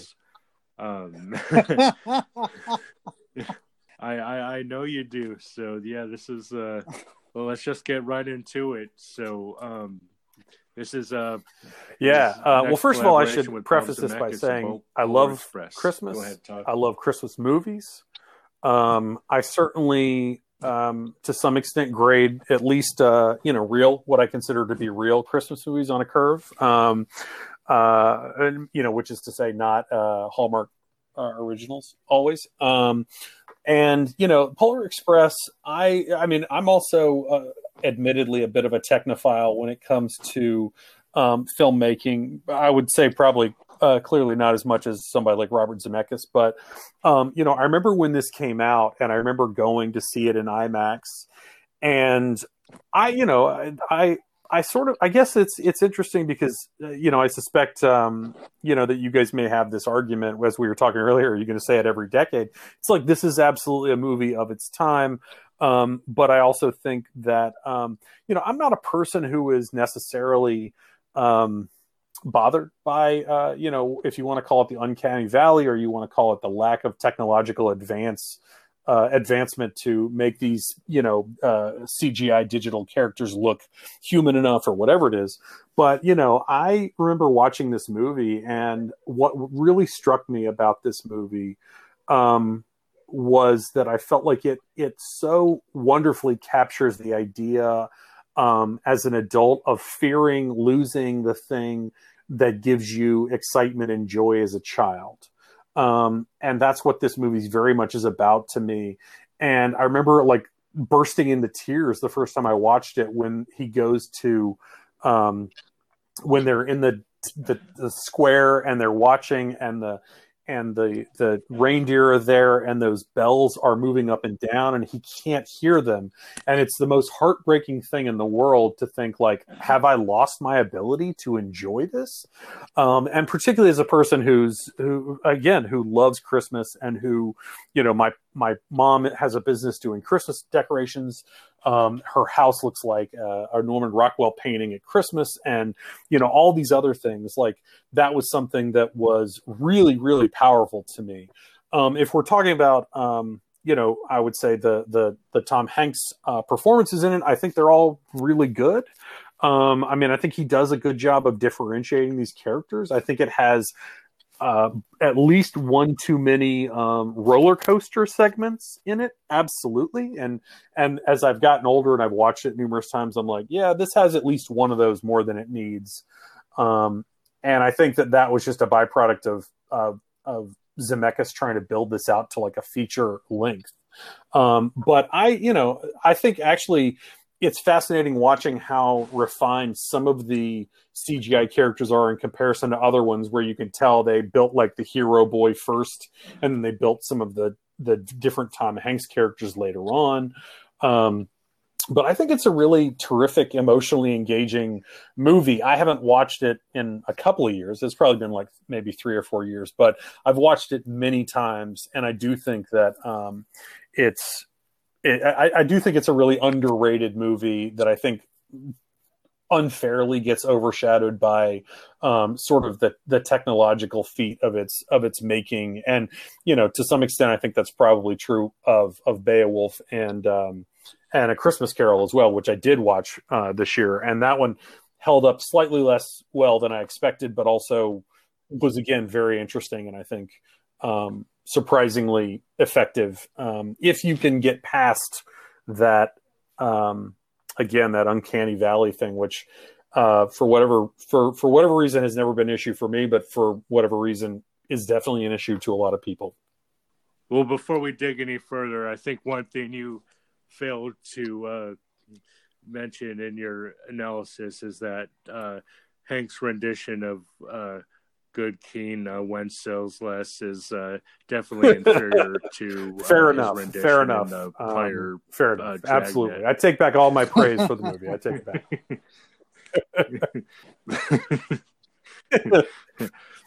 Andy, what do you got? Oh. Okay. Well, I'm trying to stay positive, and I try to find something good that I find in here. But yeah, I am one of those viewers who just can't get past the uncanny valley. To me, it's like landing on a planet and you have a bunch of robots that have been programmed by humans who have gone extinct. And these robots are trying their best to mimic human life, human activity. It just feels like a big mimicry of real human existence to me. I don't know how to describe it, but there's a lot of scenes in here which I just feel like is the equivalent of taking a rattle and rattling it in front of a baby's face. Like just the at the end, like you know, things are clearly going up in the air. You know, definitely meant for 3D effects or IMAX effects. Which kind of casts a whole cynical tone over this whole movie for me, because it just felt like an excuse to, like, you know, well, let's make more products for Christmas. So, and I did look it up. There is a Polar Express video game. There was a ride, and Lionel Model Railroad still make Polar Express trains. So, I mean, this film was a huge financial success. And I think it hits like all of the right notes in order to be a financial success. But I just can't dig that deep into this. I just really can't for various reasons. One thing I was curious, and Todd, since you are a fan of this movie, maybe you know the answer. So I know that previously, before Zemeckis came on board, you know what? Reiner I honestly don't know the answer to that, but this was, I think, this was the first movie that that Zemeckis did as performance capture, because after that he did Beowulf next, and then after that he did A Christmas Carol. Yeah. Oh, he did Beowulf too? Well, I mean, it's funny because I Beowulf have has been some on more different recently, thoughts and on I have that seen one that. as well, And, I remember really admiring that at the time. I liked the idea that they were making like a PG-13 movie that was not just like a for kids kind of computer animated movie. I don't think it's necessarily more successful. I don't think it's, or it certainly doesn't hold up to me, but I do think that it's an interesting thing. But to me, that choice to make not one, not two, but three different movies, two of which are holiday movies, I think speaks at least to the fact that I don't believe that Zemeckis was pursuing this as a gimmick. Now, that doesn't mean I believe that he does not often and I would say repeatedly get sort of bogged down by the technology that he's interested in exploring in his filmmaking. But and quite frankly, you would probably be right in saying that that in terms of adapting it, and you described it as like a baby with a rattle in front of them. I mean, the idea of building these movies out and trying to appeal as widely as possible as children's movies, or at least family entertainment. There probably is an element of that, not the least of which because this was inspired by a book by Chris Van Allsburg, who also wrote the source material for Jumanji, and he wrote the book that the movie Zathura was based on. And Polar Express in particular is not a complicated story. I mean, they basically just sort of they really had to construct a story for this to some extent. And so, if it suffers as a result of that, I would grant you that 100%. And like I said, I do think that the movie becomes increasingly, or maybe not increasingly, but sort of sporadically fixated on the idea of this being a ride that the audience is on as much as the characters. And so there's, I think, 3 different sequences that are these we're on a roller coaster, we're going up a hill, we're going down a hill, we're going around a corner, we're going up and I get that. When I watch it now, I'm like, I wish they could just take one of those out, because I think it would be a stronger movie as a result of that. But again, I would actually be really curious, Sean, to go back to your initial question, if it was always intended to be that way. But I suspect that, and I say this with all due respect, I don't think that Rob Reiner would be the filmmaker to do that. And so I question if that was intended, something that was always intended, or Zemeckis in exploring this then relatively new technology just decided to throw this project at it, or vice versa. I think the cherry on the icing was seeing Steven Tyler as an elf at the end. That was very, very horrifying to me.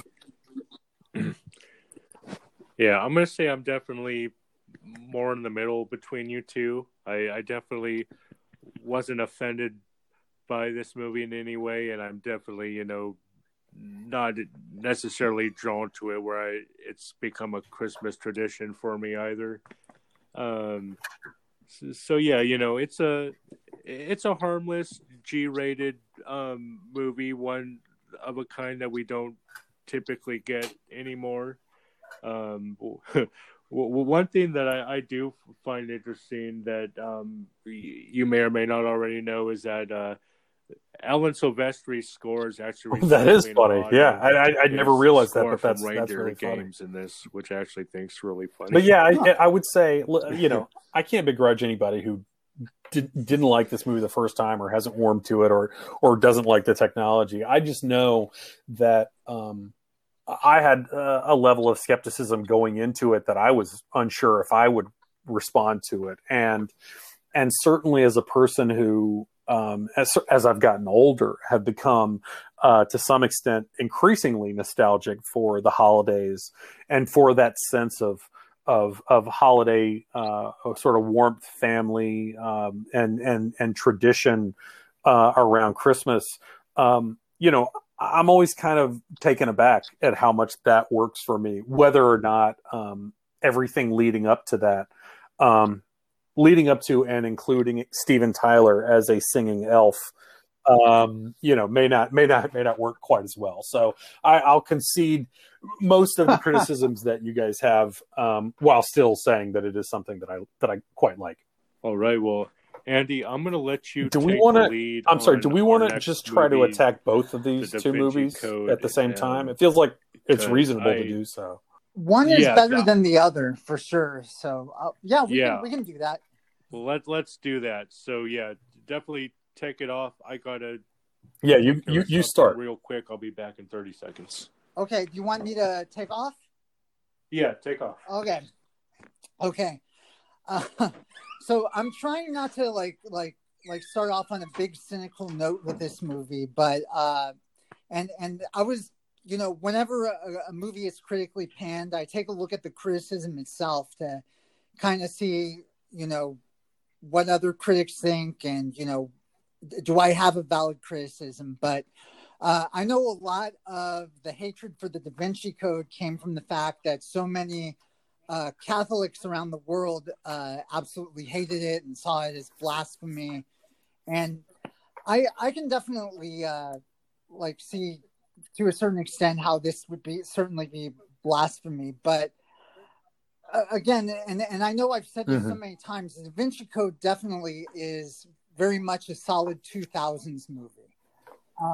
It has two things that I really dislike about a lot of movies in the 2000s, and that is that it feels like there's the pedal is to the metal at all times. Like basically, there's a car chase, then we're getting the guy over here, then we're investigating this, now we're over here, and there's like no breathing room for character development. And really, the most important character development comes right before the big revelation, and it's like, don't you think that it would have been important to tell the police or whoever it was before that your uncle was in a great society with masks and everything like that, and not leave that information like right then? The second thing that I just really despise is, the CSI effect. It's like, we have this device where basically if we give the wrong code, then vinegar will come and destroy this. No, we have to see it work in like every freaking intricate detail and glorious CG. But, there's no room to breathe in this movie. And it just tries to add so much in. And, I think that this was the beginning of the modern obsession with conspiracy theories. Not to get too political, but it's like, every conspiracy theories are a big part of American political life now, like it or not. And I think the appeal of the Da Vinci Code was to appeal to that idea, or brought about that idea that, everything has to have a conspiracy theory behind it.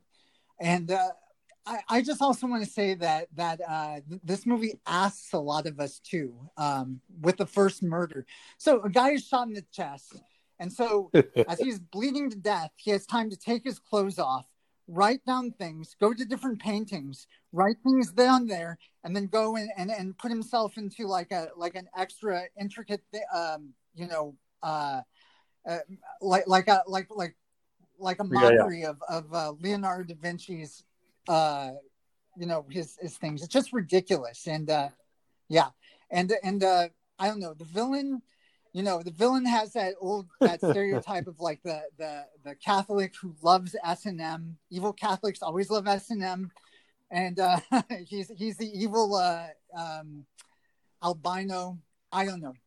I could go on all day. Well, I'll tell you, this movie, but my experience with the Da Vinci let Code other people chime in. and its sequel really did not happen. Like it was there's a handful of pop culture franchises that even as a film critic and an entertainment reporter, I sort of decided that I was just going to tap out of ever knowing about. And so when the first Da Vinci Code came out, of course, this is like 100% beach read bestseller. It is, like one of these movies, one that's based on this enormously popular thing.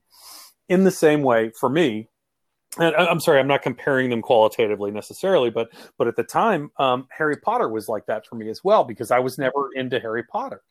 And so, which is not to take anything away from that. It just was something that I was never interested in and never a part of. So I was happy never to see.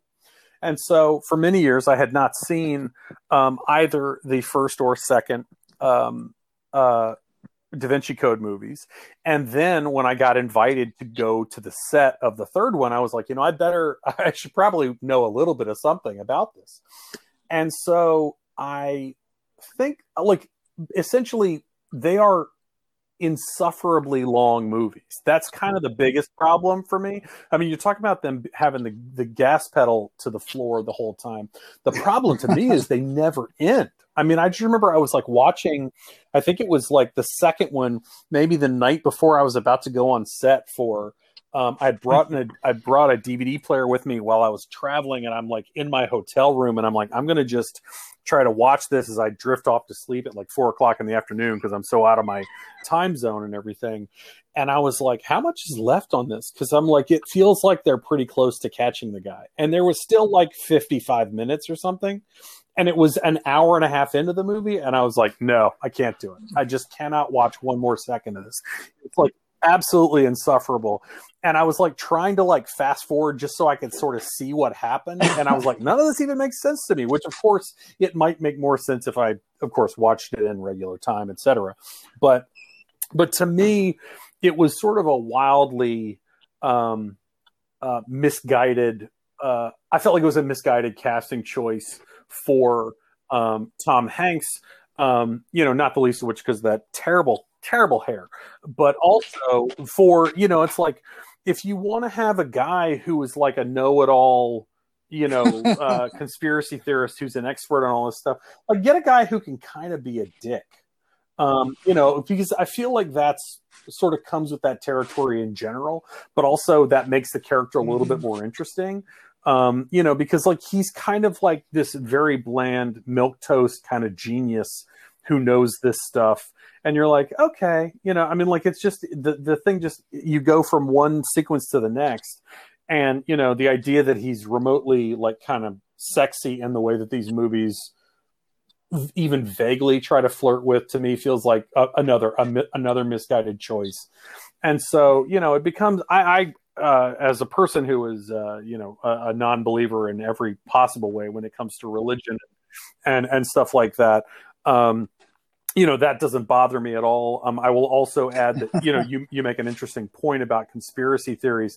This, of course, was also at the same time that they were making the National Treasure movies, which similarly try to infuse these historical documents with all this like idiotic Illuminati level complexity that, doesn't exist. Or maybe it does. Who knows? Maybe we'll crack it today. But that kind of stuff to me, I find to be, it's like it can be fun, but it in the way that it's executed in these movies was very tedious to me and not fun to watch. So I think these movies are probably, as you say, they are the epitome of a 2000s kind of movie. I think they have no personality, going back to our discussion about Ron Howard earlier. I felt like they had very little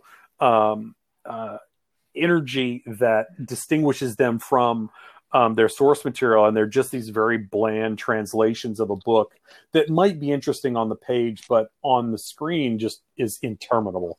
The two things that I just really can't stand are the character development. They just, things come up only when they're convenient. We have Tom Hanks' claustrophobia, which is mentioned twice, And then in Angels and Demons, it's never mentioned again. And it's supposedly this like big, revelation about his character. And I guess it wasn't completely pedal to the metal, but it was just really uneven. Now that I'm thinking about it, there was a scene that was like 30 or 40 minutes long. It seemed a long time, where they go to Sir Ian McKellen's house and he's explaining all these theories to them. And that scene just went on and on and on. I don't know what to say, but I definitely suspect that, because of the popularity of the book, no matter who directed this would have been a big financial hit. I do suspect that dump trucks of money were exchanged in order to make this project. But yeah, Sean, are you a big fan? Really hollow to me. I won't say that I'm a big fan, but I do kind of want to debate you a little bit on Ron Howard, unless I'm misinterpreting your view on him. Do you feel that he doesn't have personality as far as his entire filmography goes, or do you think he just kind of hasn't shown it after a certain point in his career? Oh no, every director has a dud. And I mean, I would be very, very skeptical of any director who told me that they don't have a dud in their filmography. Because I feel that every film that he's done up until The Paper completely shows personality, in my opinion. I just kind of feel that he got caught up in the studio game, and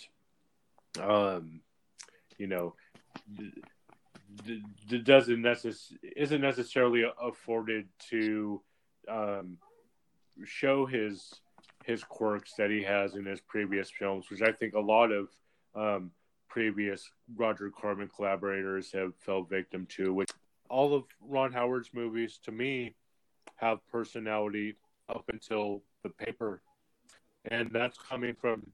And I, as I previously said in our other episode, I think Apollo 13 is great, but that's also the point where he started becoming intertwined more with the studio system. And I feel like a lot of directors that came from the Roger Corman school went from,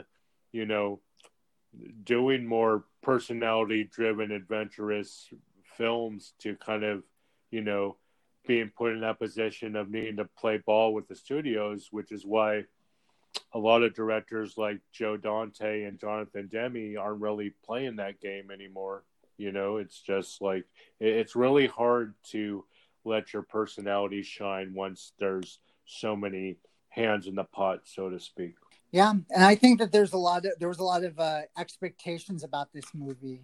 This was I'm not sure, but I imagine next to Harry Potter, it was one of the best bestsellers of the 2000s. So there's definitely a lot of big expectations there. Yeah, and I don't know how much of this if you guys actually heard me say any of it, but I would say that I agree that even if I don't necessarily like all of Ron Howard's early movies, I do think that they do have much more personality than his later stuff. But I just feel like there's a point. I mean, quite frankly, I almost feel like Ed TV might have been like the last time he really kind of like did his own thing in a way that was really unique. Although there's other stuff where you're just sort of like, I don't understand why he made some of these movies, but I think that we were in an era in which adaptations of these enormous blockbuster novels, bestsellers, was sort of in its heyday, and then doubling that with, as we discussed before, sort of this emergence or this rise to prominence of this sort of conspiracy theory storytelling, created to some degree a perfect storm to captivate first readers and then viewers. But unfortunately, it's just a little bit of more than a little bit. It's a slog to get through, in my opinion. So yeah, I agree. Yeah. I don't know. Is this the first movie to have its world premiere at Cannes Film Festival and be nominated for a Razzie in the same year? I don't know, but I can't imagine that it's the first. But I mean, if it is, then it certainly deserves that dubious honor. There's a scene in there that there are a few scenes that have intentional hilarity where I forget they're like they're cornered by a gunman, and then all of a sudden this dove in glorious slow motion, this dove comes down on this guy's face going coo, and like it attacks him. I had to rewind that and watch it another time because I couldn't believe what I was seeing. Well, one thing I think is interesting is this movie actually has a pretty high body count considering how profile of a movie it is. I believe there's 16 on-screen deaths, not including flashback death scenes. So I don't know if that tops Road to Perdition or not, but that's definitely an interesting amalgamation. I love the guy just sitting there in the park in a beautiful night doing heroin. Yeah, of course. Hans Zimmer did the score for this as well as the other two Landon adaptations with Howard.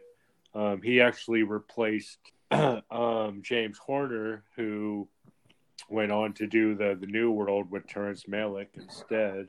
I'd say that was probably a good decision for him. Mm-hmm. I'll honestly say I'm not as deeply offended as you two by this film. I think that these films definitely have declined with each entry, but I kind of feel that this first film was entertaining enough for me. I don't know if it was worth all the controversy with the devout Christian picket lines upon this movie's arrival. It definitely didn't live up to that hype. But as far as telling a kind of interesting yet far-fetched conspiracy thriller, I'd say it kind of did its job to entertaining me at the time. Yeah, and unfortunately, on my experience, I think it also created a lot of baby conspiracy theorists. A few people I know who saw this film were like, well, maybe Jesus did have a kid after all. And then they started reading all these kooky Gnostic gospels and stuff like that about it. So, well, let me ask you this. What do you find more entertaining, this movie or the Mel Gibson movie? Oh, the Mel Gibson movie for sure, just because it's a passion project of a madman. I mean, the Mel Gibson, The Passion of the Christ is basically an S&M movie. No, I'm not talking about Passion of the Christ. I'm talking about The Conspiracy Theory. The Conspiracy Theory. Oh, the Mel Gibson. I've never seen it. Okay. Yeah, I thought you were talking about The Passion of the Christ. All right. Hey, Todd, the ball's in your court, man. Oh my Lord! Honestly, my memory of that Donner movie is so faint. I remember not liking it, quite frankly, but because it's one of those. I mean, that is a quintessential 90s movie where they're like, oh, we're going to try to like shoehorn these two big stars to like kind of have a sort of romance in the middle of this. And one of them's like an insane person. And the other one's Julia Roberts. So, I wouldn't say that I feel like that really was convincing to me, but yeah, I would say, whoever wins in that one, we all lose, quite frankly. Yeah. And as far as the sequel to Da Vinci Code goes, I'll say that it was it kind of didn't have much of a chance from the get-go, in my opinion. For some reason, they decided to not follow the novel and make it a prequel to the events of the first film and make it a direct sequel. So I think you're kind of already in trouble there. Tom Hanks actually went personally to Leonardo DiCaprio to offer him the role that Ewan McGregor ended up playing, and he obviously turned that down. Apparently in the novel, that character was of Italian descent, yet for some reason in this film, McGregor's doing a heavy Irish accent. Which to me probably is they probably were trying to avoid similar controversies with the second one after the first one. You have to imagine, right?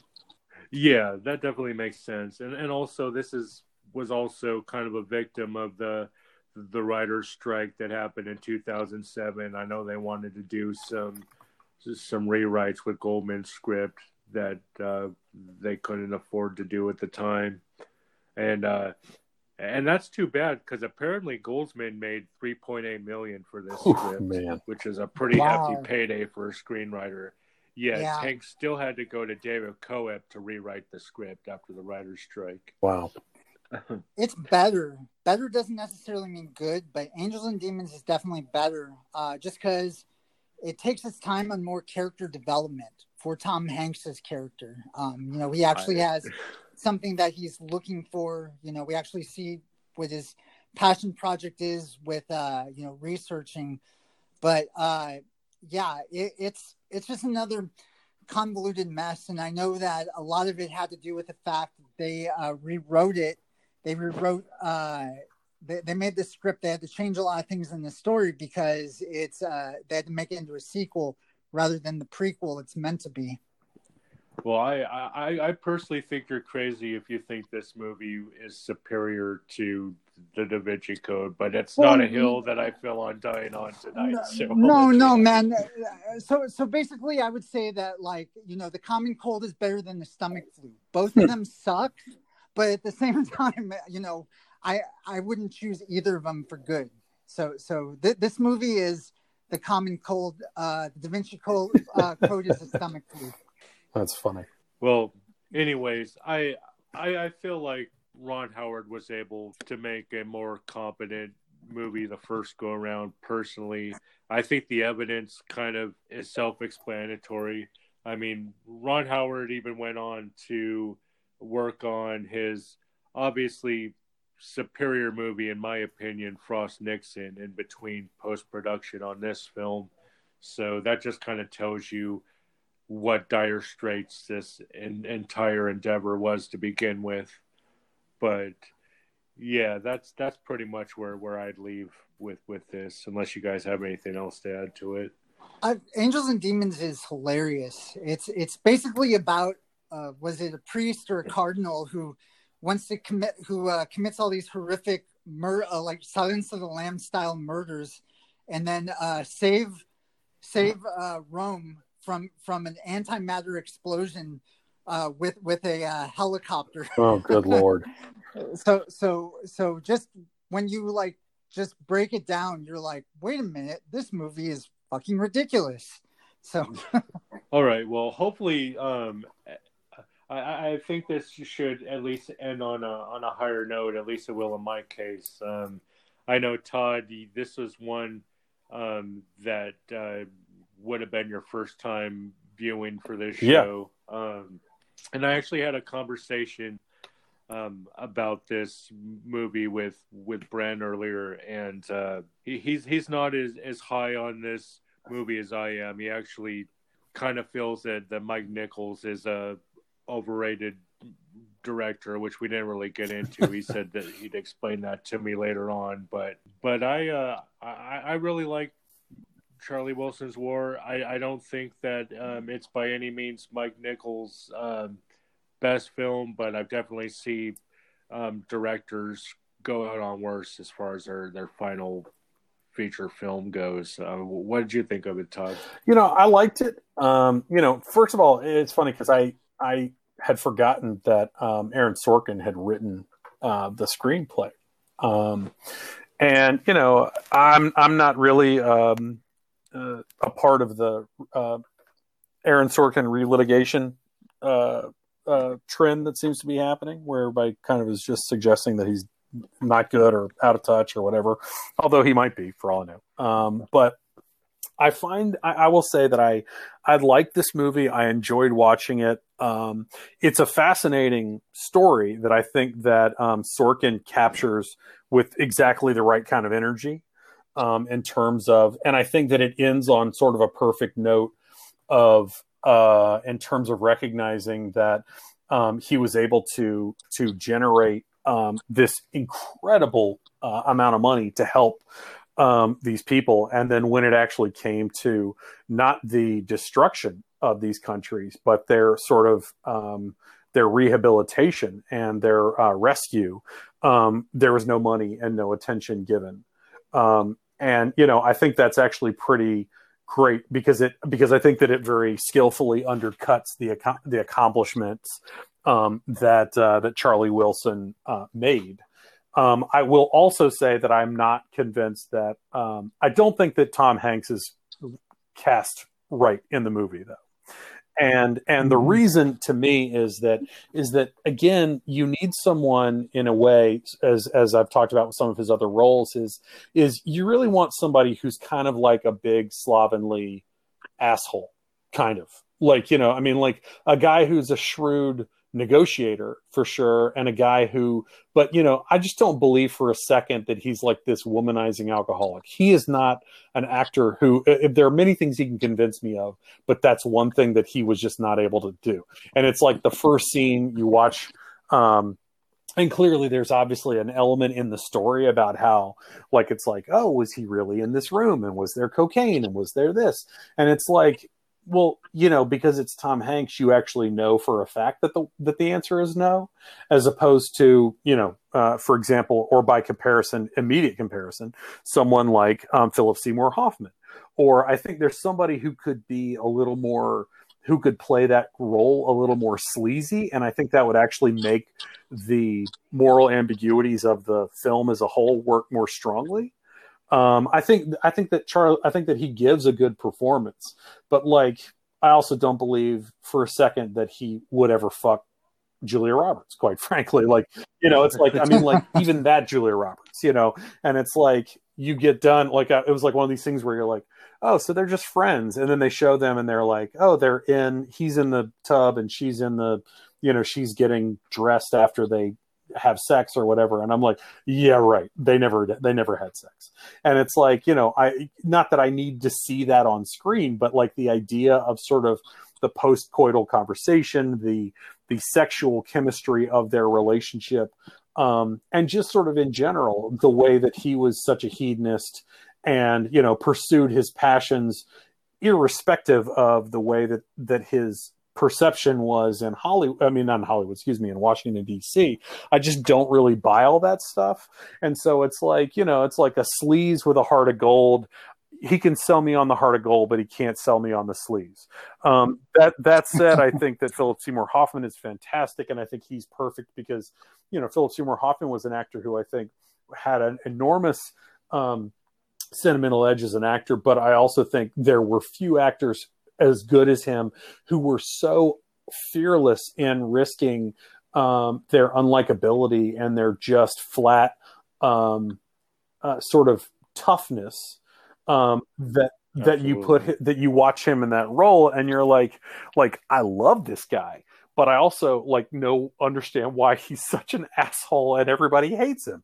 And then you watch him, like they have a scene where they meet up in a bar and he's talking to Julia Roberts' character and he's like, you know, if you fucked me, this would be really a good situation for both of us.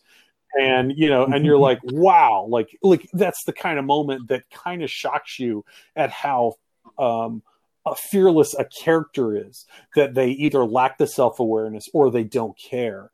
And, you know, to some extent, I think that's a quality that Charlie Wilson, the character, needed more of, that Tom Hanks, unfortunately, because he is so likable and he is so sort of harmless, for lack of a better way to describe it, lacks, and that takes that element out of the story that I think could have been a much more merciless social portrait or social commentary as a story.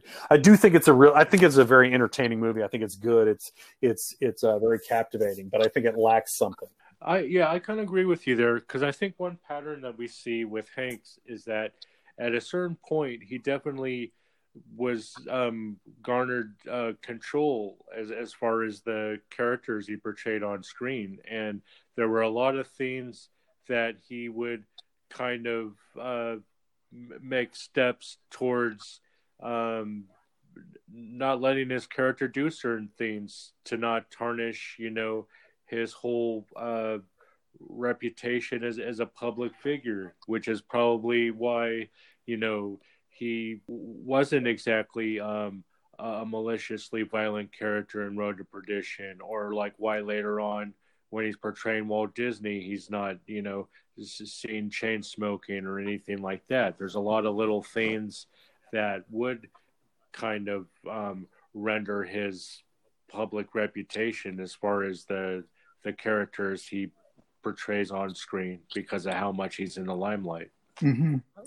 I would say my criticism of this movie would be that there was too much of an emphasis on the whole Good Time Charlie, the drinking and the womanizing.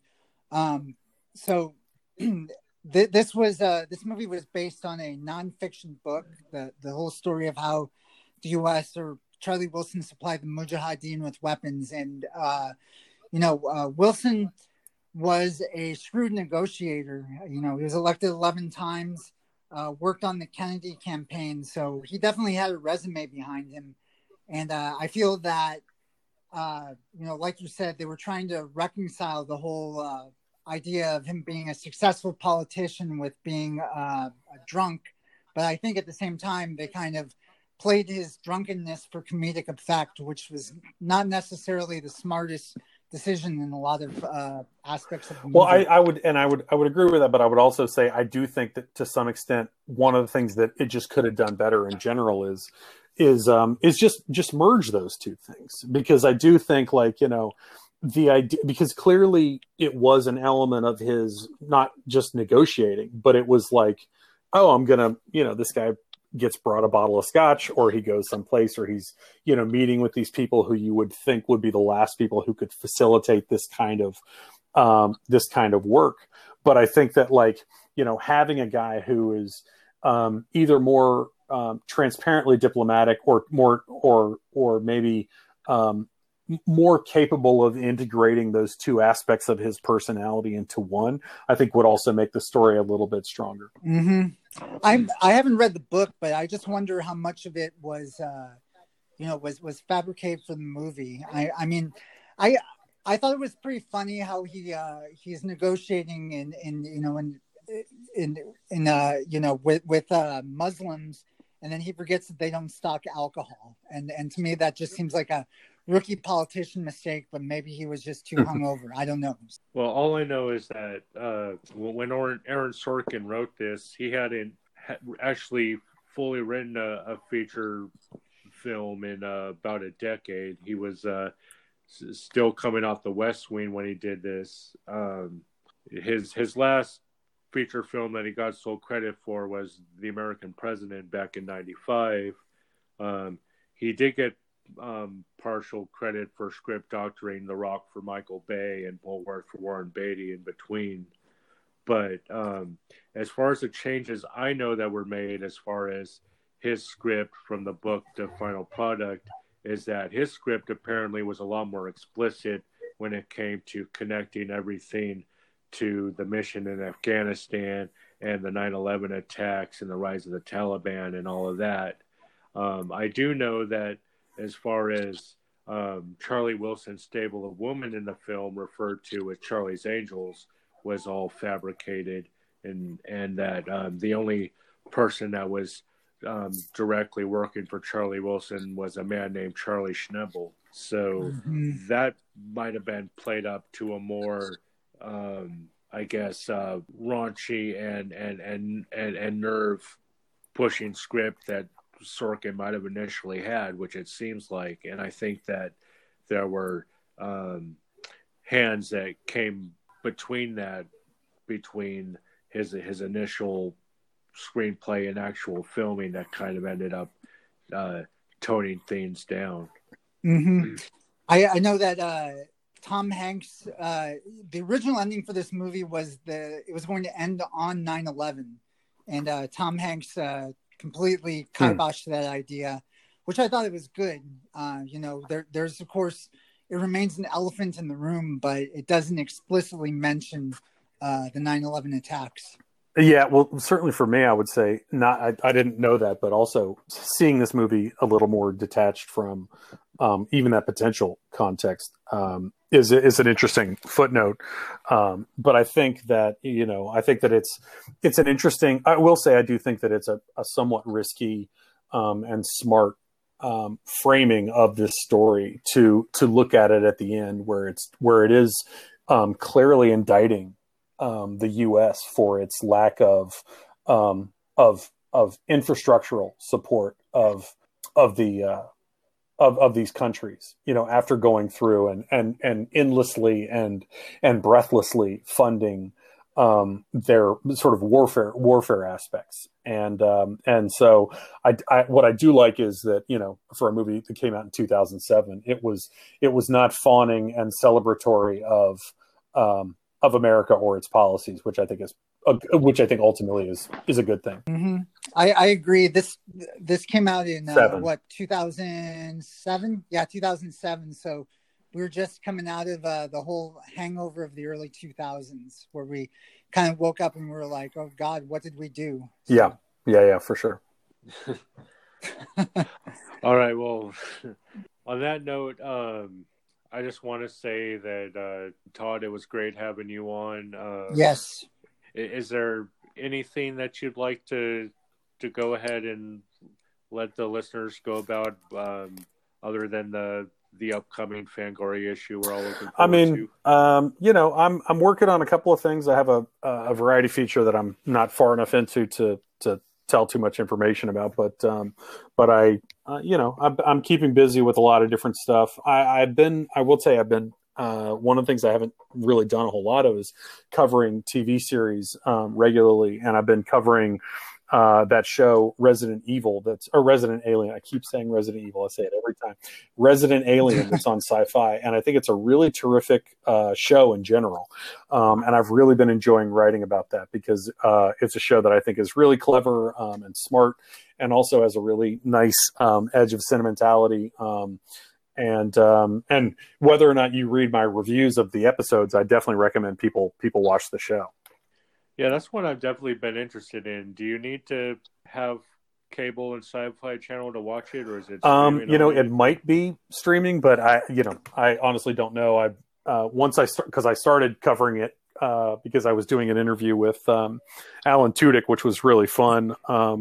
But since then, I've just been recording the episodes and watching them, and certainly it's on our cable, but it's basic cable. It's Sci-Fi.